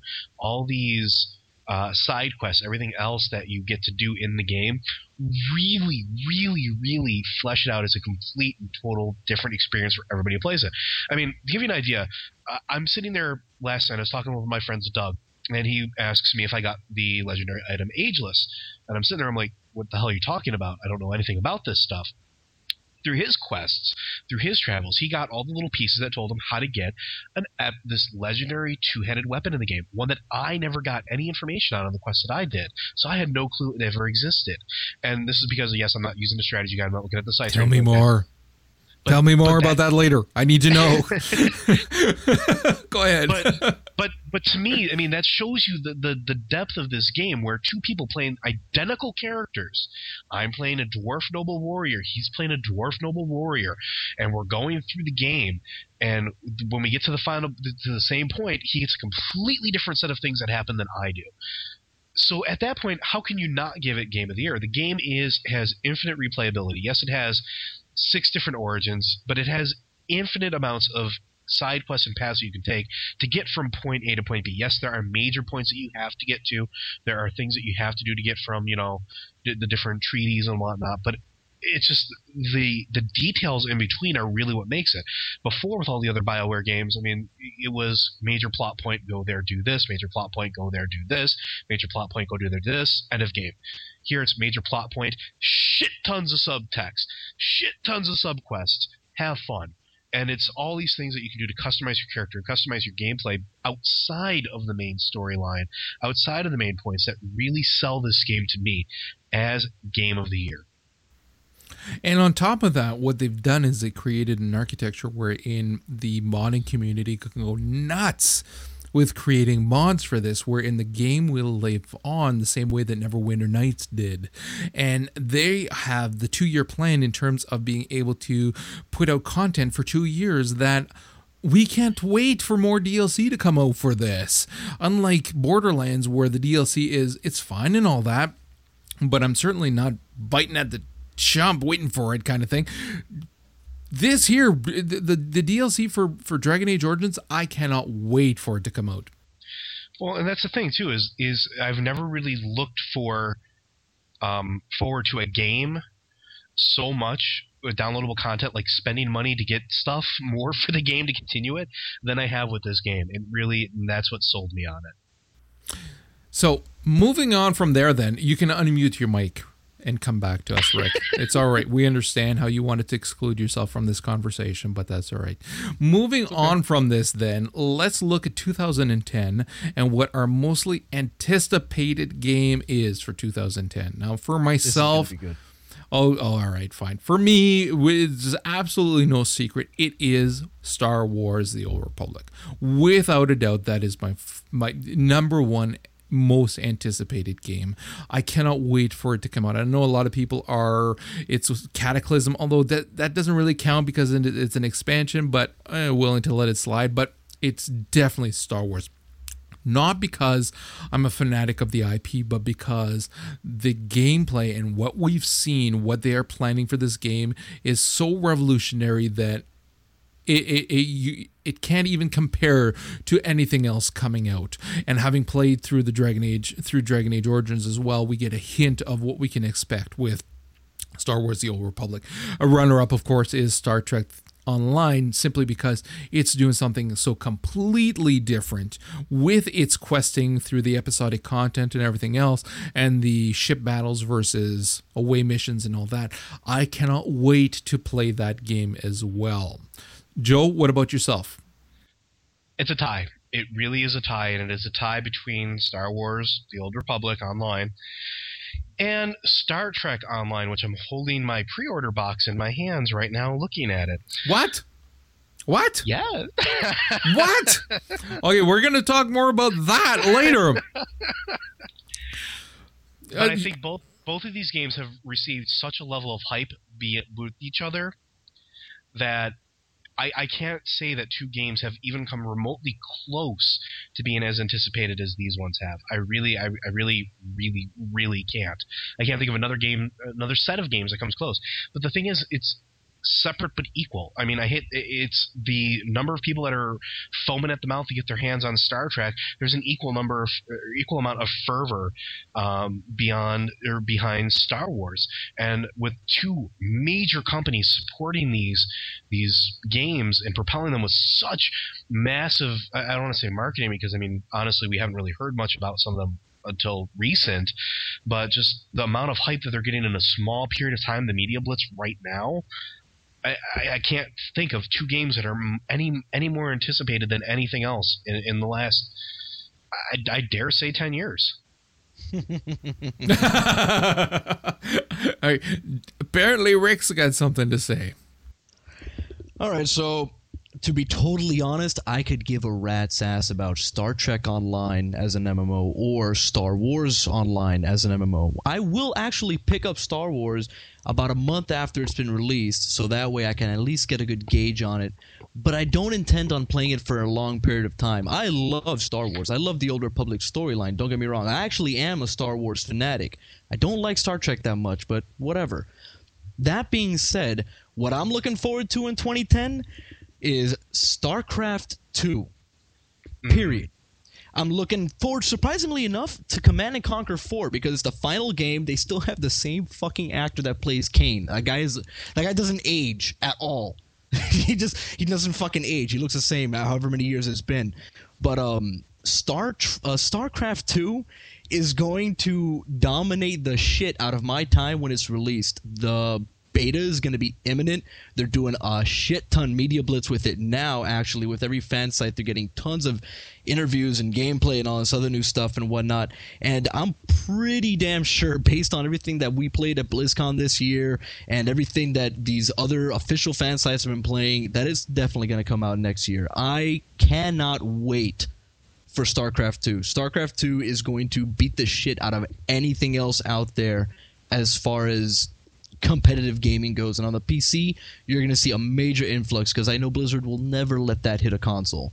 So for that's what I'm looking forward to.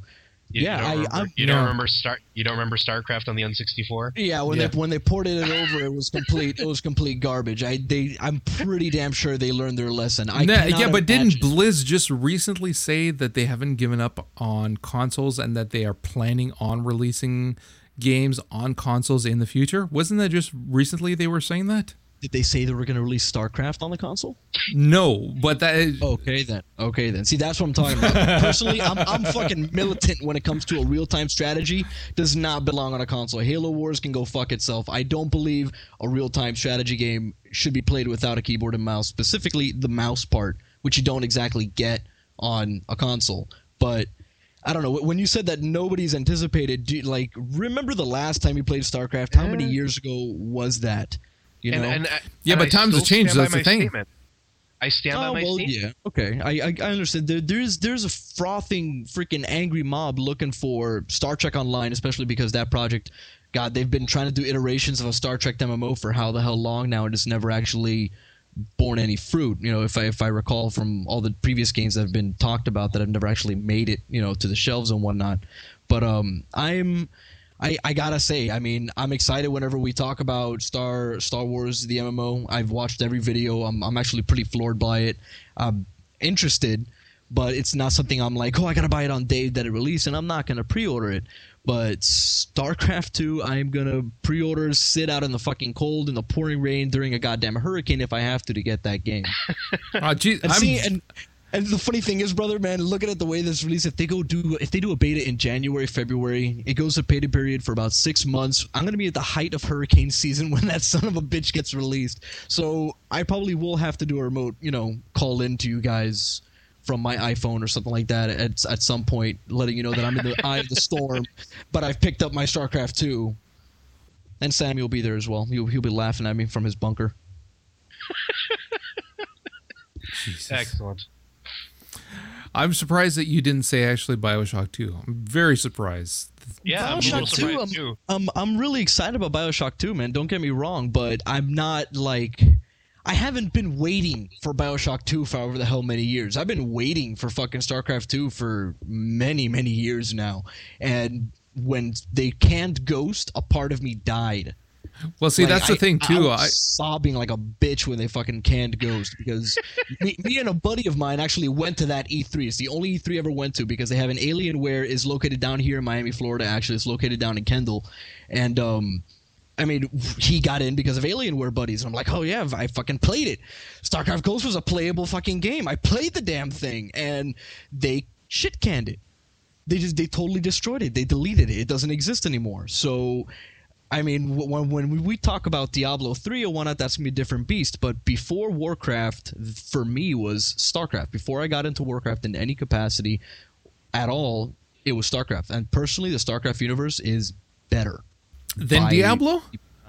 No, then Warcraft. Diablo is a beast unto itself. Diablo is something that I'm not even going to talk about, because last time I did, you guys screwed me up by saying that it's going to come out like in 2013. Yeah, but it's not. Well, I'm betting earliest we'll see it is 2011. If we're lucky, that's when we'll see it. But I mean, if there was a hope in hell, if the category was games that you would like to see in 2010, without a doubt, D3. Without a doubt, that would be them. Actually, no. If if we were going with Snowball's chance in hell of ever being released, I would have gone with Duke Nukem Forever. Fuck you all. Yeah, prayer there. That's what you need, buddy. You need a choir full of saints there for that prayer.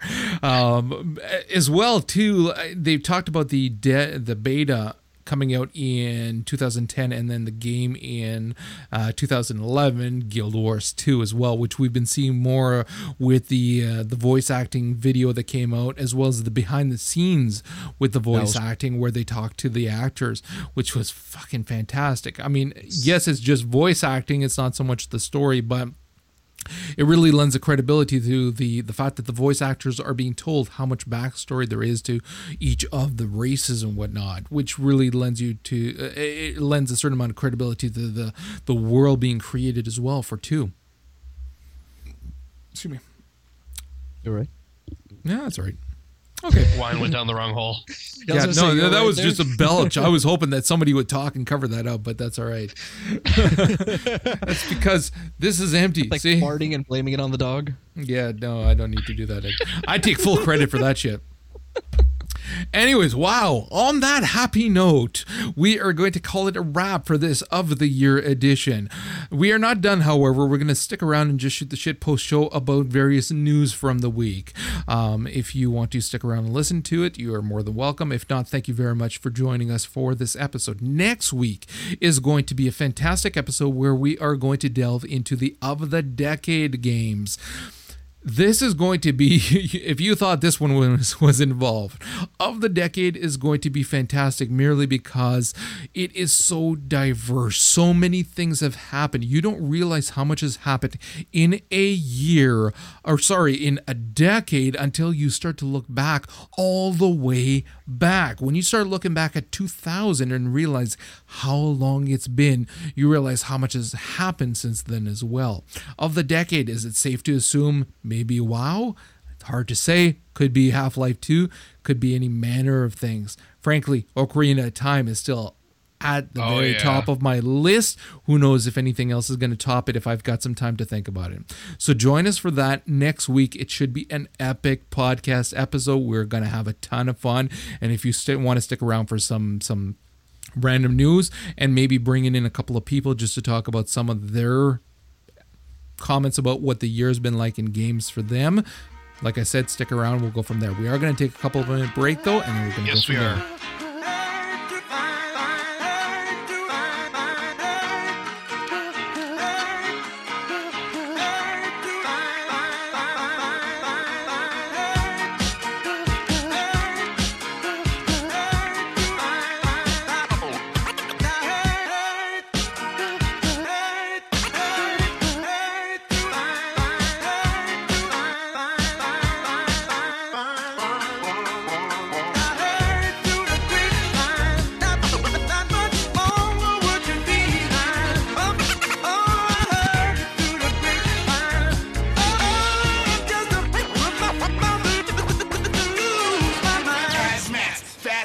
Lining them up like, play these ponies, play these ponies. I'm stepping in harder this year. Yeah, man, rapping in. Watch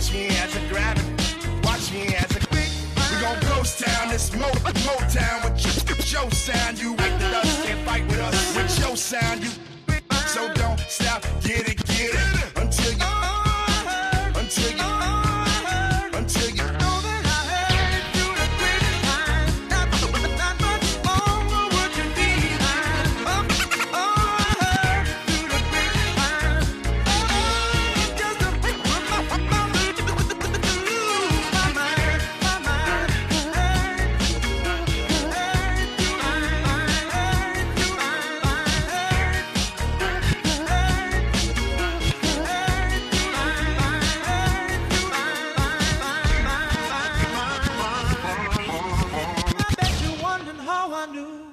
my about your plans to make me blue. Some other guy you do before. Between the two of us, guys, you know I love you more. It took me by surprise, I must say, when I found out yesterday. Don't you know that? Don't you know that I had? Don't you know that I heard through the grapevine?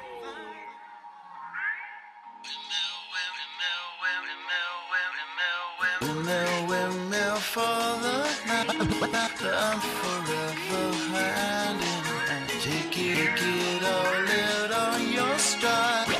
Ellis taking voting now. Love forever, love, honey, I know. Love forever, love, not to let me go. Love forever, love, honey, I know. Love forever, love, not to let me go. Love forever, love, honey, I know. Love forever, love, not to let me go. Love forever, love, not to let me go. Love forever, love, not to let me go.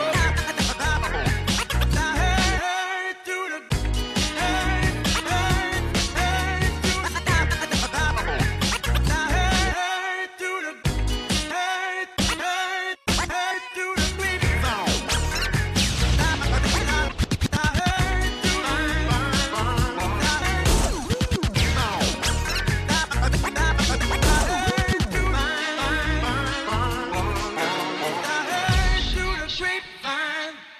So, before we actually get into any news, one of the other big disappointments for me was the Wii Vitality Sensor. I wanted to bring that up. It's more hardware, but I think that deserved a nod as biggest disappointment of the year, runner-up, without a doubt, was that Vitality Sensor. I just blew my mind when I was watching that. I'm watching all the cool stuff coming out for the Xbox. We got Natal coming out, and then there's the motion sensor shit for the PS3. And I'm going, holy Christ, look at the Wii shit. It's a pulse sensor. It's like for old people, like if you're 73 and you need to make sure that you haven't died, basically is all that shit is. It was like, oh my God. So yeah, that was a runner-up. So See, I don't know. I'm an old school gamer. I like gaming when I'm lazy, so I don't really pay attention to stuff like that. I want my pulse to be slow. Shit. So if it'll tell me when I'm going to go into a sugar coma, sure, I'll put it on. But I don't know about that. Yeah. So let's just actually see if anybody in the audience is interested in joining us for a minute or so, just to talk about some of their experiences during the year. So if you are in the... we already found one. Well, that took long. Daniel, how you doing, man? Yeah, I'm good, man. How are you? Fantastic. Hope you've been enjoying the show. What is one of your outstanding gaming moments of this year, or perhaps just a game that really blew you away this year? I'm willing to lean towards Borderlands for you. You would be 100% correct. What is it about the game that really drew you in? Mainly just the art style, actually. Oh, really? It's funny to think about how much of a leap it was from their original choice. I mean, if you look at the original choice and then compare it to what they did now, it is very easy to look at the old stuff and think that game would not have lasted. Without a doubt would not have lasted. But the new choice that they had in terms of the cell shading and how well it fit with the music, the style of the game, it was a perfect fit. Don't you agree? Yeah, I do. And actually, I was just looking before you called me at the original original trailer with the original 3D graphics, and it looks terrible. Oh, it does. It does. Well, I mean, terrible is a relative term. I mean, it looks good for what it is. It's just, it doesn't compare to, people are starting to understand that a game can be fantastic and have a great art style, and it doesn't have to be ultra realism. You don't have to be able to see every single pore on the guy's nose. It's the style that matters. That's what moves you.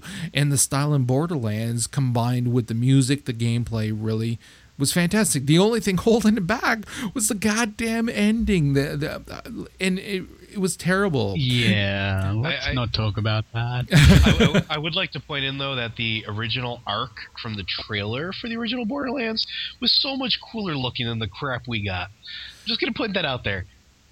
Okay, well, I'll give you that. I'll give you that, yeah. Yeah. Did you actually finish the Zombie Island yet? Oh, yeah. And what did you think of it? Fucking loved it. Although I haven't finished it yet, but I've heard that the ending of that one is just as bad as the first one. It's absolutely terrible. It's not. It's pretty bad, but it's better than the original Borderlands. Right. It's better than the normal ending. Are you going to be picking up the second DLC? Oh shit, yeah. Fantastic. All right, I'm going to let you go. Thanks for calling, man. Thanks for having me. All right, take care. Always a pleasure. Yes, definitely. Hey, Vince, you busy? You want to come on? Okay, we're going to bring in Vince. Howdy, boys. How's it going, Vince? Oh, it's going great, man. All right, so I'd be willing to guess with you we're talking Modern Warfare 2. Am I correct? You would be correct no matter what the chat room says. All right. So was it how they put you into that mindset and really made you care about the game? Is that what really drew you in the most, or was it anything else? Well, it's right up there with Uncharted, at least for me personally. I have not played Uncharted, but from what I've heard, Modern Warfare is my Uncharted for the year. It just has a completely different way of telling the story, and I hate to say the stupid catchphrase everybody's using, but it's a cinematic experience. It puts me in the game like I've never been in a game before. They're doing that with a lot more games nowadays as well, they're really blending the cinematics in with the game to give you a larger sense of the backstory. It's easier to tell a backstory and a character when you can toss in some cinematics and whatnot as well, and to be able to control the story within reason as well by inserting preset cinematics. Yeah, like but not even so much cinematics. If you remember from my spot a few weeks ago, I was emotionally invested in the game, not just watching it. How much control do you think you have in the game, though? Of the story, none. But sometimes it's just good to be along for a great ride. True. See, I played the Modern Warfare 4. Which one was the one right before this? Call of Duty 4 was 4, the first Call of Duty, Warfare. Yeah. Sorry, dude. Look at the camera. Okay, cut me some slack. Hey, it's all good, man. It's all good. But no, I played through it and I really loved the campaign. And yes, no, you don't have as much control over the where the story is going to go, but that's not always a bad thing. Sometimes the story has been laid out in such a way that it's such an interesting story, you're bound to enjoy it anyways. And they do a very good job of putting you into that mindset but the way that you were talking too, like it depends on how you want to play when you're playing it and how much you're going to role play it versus how much you're going to just do what they tell you. Well, not so much role playing. I role played that specific mission because it's how I wanted to go about it. But for the most part, they're like, hey, there's terrorists over there, go shoot them in the face, and you do it. Okay, so how much of the multiplayer stuff have you been doing on it? Quite a bit. I'm not crazy about the actual multiplayer, if that's more a factor of the community than the game. The game itself is phenomenal. Like, I like rolling into team deathmatch with 3 or 4 of my buddies and just tearing it up. But for the multiplayer, for me, it comes down to the special ops mode. That is just such a blast. You and one other friend with these absolutely insane mission objectives and just having to be tactical and cooperative and actually think about what you're doing. Cool. Anything else over the year that really blew you away? Blew me away over the year. Torchlight, just like you guys were saying. Dragon Age. And one that I'd like to throw out there because it was technically released in 2008, but it was so late in the year it never made it onto anybody's list, was Persona 4 on the PlayStation 2. I'm still playing that game. All right. That is a good catch. Yeah. All right, we're going to let you go. Thanks for calling, man. All right. Thanks for having me on, guys. Take care. So this is the part where I harass you now and tell you about the box in my hands? I'm still trying to hang up on him. There, he's gone. All right. Is there anybody else who wants to call? Because I need more time to deal with this before I can just deal with him. Is there anybody else, please? Oh. If you guys don't, you'll see a grown man cry. Possibly. Quite possibly. Seriously. Look at... There's a tear right there. There's a little tear right there. Okay, Tarts, come on, hurry up. Add me for the lore. Okay, while we're waiting for Tarts, fine. You got your collector's box with a ship that you're going to be able to use for 20 hours. So no, I guess no. What? Remember, we talked about it. We were canceling You didn't say you were definitely canceling though. Oh, yes, don't tell me this is the Amazon one. No. Believe it or not, hold on. I went a completely different route with this. As I'm walking around doing some holiday shopping, I happen to see a pre-order box on a shelf. Turn the box over, happen to look over, and see what it has to offer exclusively. I pre-ordered at Target, of all places. Do you want to know why I pre-ordered at Target after I canceled my order from GameStop? No, I don't. Because exclusive to Target is the TR-116 carbine phaser rifle that stays with you for the entire duration of the game. The TR-116 phaser rifle is a developmental projectile weapon. This unique design has been modified with a micro-transporter which allows the user to fire without line of sight to their target, bypassing barriers and obstacles.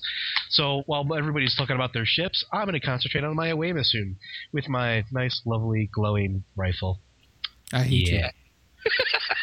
Hate you. The passion with which I hate you cannot be measured by passion. I hate you. Oh, okay. For people who are wondering here, Joe and I, as we'd mentioned on previous podcasts, had ordered from GameStop. What has happened is that more news has come out in terms of the pre-orders for Star Trek Online. And guess what? The Star Trek Online bonus that you get from pre-ordering from GameStop, that Constitution ship, you only get for 20 hours. So the first 20 hours of gameplay, you got this really cool freaking ship, but then after that it's gone. You get another goddamn ship and that's that. So whereas the Amazon pre-order, you get the Borg, which I still want. Apparently Target has a cool freaking gun stupid thing. And then but like us fancy dancy Canadians here, we have like very limited options. Apparently I checked into it. The EB Games here in Canada has the same GameStop option as the ship, which only just found out about that, but that's it. I can order from Amazon.com if I want the pre-order bonus, the Borg. However, it'll cost me $20 goddamn dollars. Now, on top of that, Cryptic has said that though they are not planning on having any of these items available in microtransaction format at launch, they are thinking about it for later on. So you may very well be able to buy any of these other things later on as microtransactions. So really, it's just not cool. Not cool at all. Keep your goddamn rifle. I can tell you where to shove it while you're dropping soap, okay? If that's what you want to hear, you bastard. Tart, I'm bringing you into the show. Give me a second here. God damn you bastard. I hate you. How much was the pre-order? How much did you have to put down? $5, and I got my beta key already, actually. I'm sending you $5. I'm going to send you $5. You're going to get me that goddamn rifle. Then we're going to cancel the order, and then I'll have a rifle, and I'll be laughing. I'm also going to get a Borg. Somebody loves me somewhere in this world. Wants advertising is going to give me a Borg. I have. It's just. It has to happen. Tarts, how are you doing? Good. How are you guys? Oh my God, turn up your mic. It is all the way up. It's built in. Are you serious? Shit. Okay, Joe, you're going to have to like talk way quiet because I'm cranking the volume here. All right. Well, that's as best as we can do it. How are you doing? Good. How about you guys? We're doing fantastic. Hope you've been enjoying the show. How are you? Like, in terms of gaming this year, what would you peg as one of the best gaming moments this year? Me, I loved Prototype. Just the mass slaughtering of everything in Prototype was awesome. I agree. I had a phenomenal time with it. It's actually a game that I did not finish yet. However, I fully intend on finishing it. It's I don't know if you found the same thing as me, where it was really hard to stop playing. From killing shit to then being sucked into the story. It really did a good job of keeping you sucked into the game. Yeah, that it did. I just wish that I would have had more time with it before my PS3 got confiscated. Dare I ask? I actually wound up having to move for a job, and Mr. Tart is still at home with the PS3. He wouldn't let me have custody, so I would have kicked him in the balls for that. No, I just told him that I was going to buy my own, and then that way we didn't have to share anymore. Did you get to play Infamous at all, if only just even in the demo? No, not at all. I didn't get to play that, and I didn't get to play Borderlands at all either. See, because I brought up the Infamous because it came out at the same time as the Prototype, and it was the comparison that everybody made. And having played through the demo but not through the game of Infamous, I didn't bother picking it up simply because it did not, in my opinion, hold a candle to Prototype. I played Prototype, however, on the computer, and I really found that it lended itself very well to PC gaming, to use the keyboard and mouse to move around and to switch between abilities and whatnot. I didn't play it on the PS3, so like, how well did it play on the PS3? It played really well. It was really smooth. I played the PS3 version and the Xbox 360 version. Right. I used to have huge parties at my friend's house playing it. But it was just completely smooth. Like, the graphics were flawless. Like, you could not complain about them at all. Cool. Anything else that you found this year? Not really, just because of being in transit and moving and all of that. The only other game I really had time to play at all was Ion. And my computer is not the best, so I couldn't even really, like, appreciate the graphics because I'd have everything on low. Yeah, but the graphics were the least of your concerns once you got into it. This is true. But, I mean, we're talking some points where I played Asmodean in that first little town that you got to, where you got your wings after you hit 10. It would lag out my computer so bad I would DC half the time. Right. Yeah, well, that was the least of your concerns. It might have been for the best that you actually didn't get to play it, because once you really got through, there was so much that was depressing later on with that game that it's. I heard that. I had a friend who got to 50, busted his ass, and then immediately canceled his account once he hit 50. Well, what I was reading recently as well, too, is that the percentage of people that are above, what is it, from 35 to 50 is an insanely low amount. Nobody is up in those higher levels, which then makes it that much more difficult to be able to do any kind of group anything, which then leads to then just camping out the lower levels and making their life miserable. Pretty much. And then I guess from what I heard, too, there was a huge disparity in gear. So if you were already 50 and you had gear, you could just beat the shit out of anyone that didn't have gear. Like, it was really bad. It would be like going up against somebody with, you know, over 1,000 resilience and you're in, you know, PvE greens. Like, that it was that bad. Yeah, no, definitely. It's too bad. The game had so much potential. There's still part of me that really wants it to do well. Despite all of this shit, I want it to do well. I would like to renew my subscription. I really would. I would like to play again. It's just, I'd like to enjoy it. That's not asking too much, is it? Yeah, no, I'm the same way. I wanted to like it more than I actually did, and I'm hoping that it gets better. And, you know, maybe it's one of those that 6 months down the line when everybody's level capped, it will be better. But I don't know. My hope's not up there entirely right now. Yeah. All right. Anyways, I'm going to let you go. Thanks for calling, dear. No problem. All right. We'll talk to you later. Guys.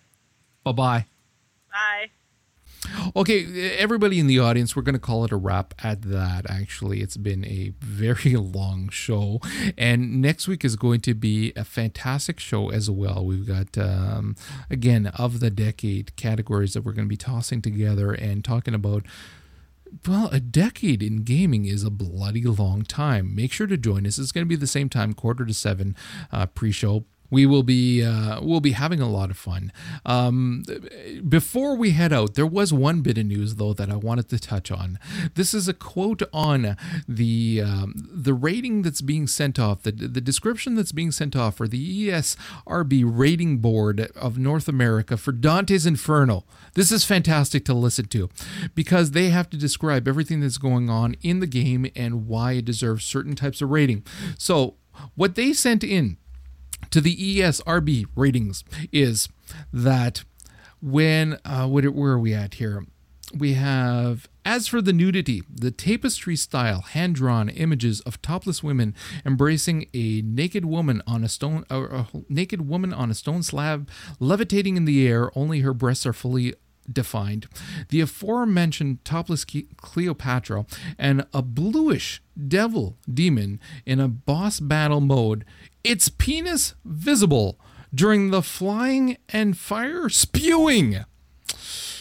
That is what they're sending to the ESRB. That's what we can expect in Dante. I read that today, howled maniacally, knew that I would have to bring that up during the podcast. What are you choking on there? The imagery? The water that I was drinking. Oh my god. So this is what we can expect from Dante's Inferno coming out next year, folks. And with that, I'm going to let you go. We'll talk to you next week. We should have a fantastic show lined up for you. Take care and good night. Good night, folks. Fuck you and your fire penis, man.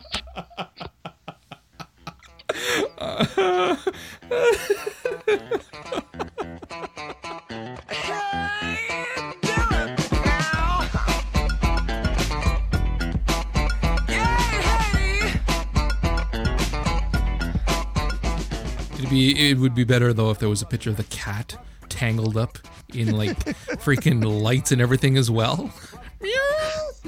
Poor cat, like half the tail singed and one looks all messed up. God, we're horrible. Peter's gonna be on our ass. So freaking candy cane half chewed in its mouth, melted into the fur. Put that up on like lolcats, right? As Bah Humbug, the Bah Humbug cat. Grinch ain't got nothing on me. That's right, bitches. No, he said that he was that he would be back eventually. So have to monitor chat now, waiting for him to Once show he's up. explained to the firefighters why he's a single guy with so many cats, and he's staring at them too. You guys look dirty. Do you want to use my shower? He's a single guy living with his ex-girlfriend, and he's got a house full of cats. Mm-hmm. And he knits. Wow, Yeah. wait, I didn't know he knits. He knits? Yeah, you with the muscles. Yeah, you look like a dirty boy. My shower's over that way. The soap is very slippery. Be careful. Jesus Christ. That flew over my head so fast, but I feel so dirty just listening to you say it. It's like, oh, God. Jesus, we're broadcasting. News, I hope we're not broadcasting. I really could not imagine biggest fucking dudes. Best new way of killing. What are you doing? What are you doing? Okay, I didn't know we were broadcasting. You haven't been I broadcasting. told you that I just set it to broadcast. I wasn't listening to you. You're fired. You're here for this show and next show. That's it. New year, we're starting with fresh blood. Somebody who's not stupid. That's going to be the only requirement for the job. Don't be a stupid. And maybe have 2 balls instead of just 1. They call me One Hung Low. Aww. He's It's just taping not up the same, cat.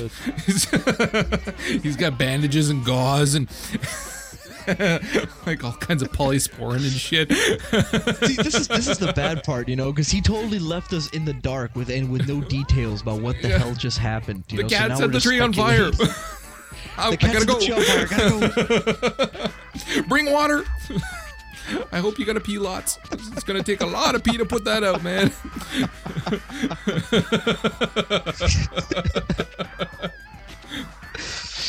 Oh, we have any cat lovers in the audience tonight that are going to be offended? No, right? I hope not. He's still not answering. He's probably not going to answer until he gets back. Maybe this was all just a clever ploy and nothing wrong with the cat. maybe he's getting busy or something. I don't know. Possibly. With what? Because it's not with who. The cat? Start hearing on the back. That was a tree incident. Yeah, the cat in the tree. Yeah. Leave it alone. Not again. Not again, Neil. Not again. That's what the cat's thinking. Oh, we're bad. We're not good friends. We're bad friends. Joe. He's not answering. It's still ringing out to him. No, I'm gonna try. Answer the phone. Put the fireman down. Untie him. Let him go. There's someone out there for you. You don't have to kidnap firemen. That's what he's doing, probably. I'd bet money on it. I'd bet money on Joe banging a fireman? Yeah. Really? Yeah. You'd probably I'd look great in that outfit. Let me try it on. Bet you. I don't know if you've ever had sugar pie. Again, very French Canadian thing as well. It's delicious. Delicious in a pie pan. That's what it is. It's just, and I mean, it's like the equivalent of 5 espressos kind of thing, because it's like sugar. And oh my God, it's good. Blueberry pancakes. Oh, dude. Oh, so good. But, and so, yeah, so you'd have blueberry pie and cherry pie and you name it. It's there. And then cookies. Oh, you got peanut butter cookies. You got molasses cookies. Oh. You guys have such diverse things. Like, we have different variants of the same, sugar. No. Are we sure that he's all right or no? Hope so. Fuck, I don't know. Oh, well. Could he really die from a tree on fire? I don't know. I think he's fast enough to get out of the building. That'd be one of those things where, I would laugh, but I would feel bad if he really got hurt. Well, if it was a little bit of hurt, if there was some hair singed, he could probably spare some. But I mean, if it's more than that, he's half an eyebrow missing. Yeah, that'd be fun. Fucking funny. That is, I want pictures, dude. Screenshot it, or it didn't happen. For fuck's sake, nobody wants to be here with me. He'll come back and I'll be like, fuck you, I don't need you. I got music in my soul. Where's my iTunes? I can't turn it off. Okay, is your cat on fire? Did you lose an eyebrow? Please tell me you lost an eyebrow. Not yet. There's no lights in the tree yet. Not yet. Damn it. That whenever it's accessing the hard drive, you're getting a thump, thump, thump, thump, thump that you can hear. And people are going to start thinking that, the sound of you guys' voices turning me on or something. Well, I come back from a drink to a story about you fapping is really all I got out of that. And not just any kind, but to you guys' voice. I know. I am horrified and honored. I'm blushing. You should be. That's because I'm And I didn't even ask you to drop the soap. Oh, he's not. There he is. Cool. Wow. How are you doing that? Chris, you there? Yeah? What the hell are you doing, dude? Should we be asking? No. Okay, then. Wow. So you were prepared for this call, is what you're saying. Punch him in the face. Punch him in the face.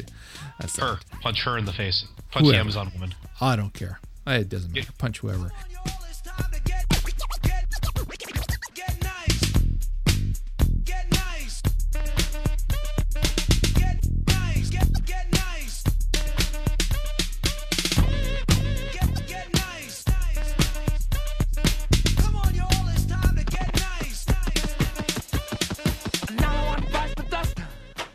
Another one bites the dust. Ow! Another one bites the dust. Hey, hey! Another one bites the dust. Hey!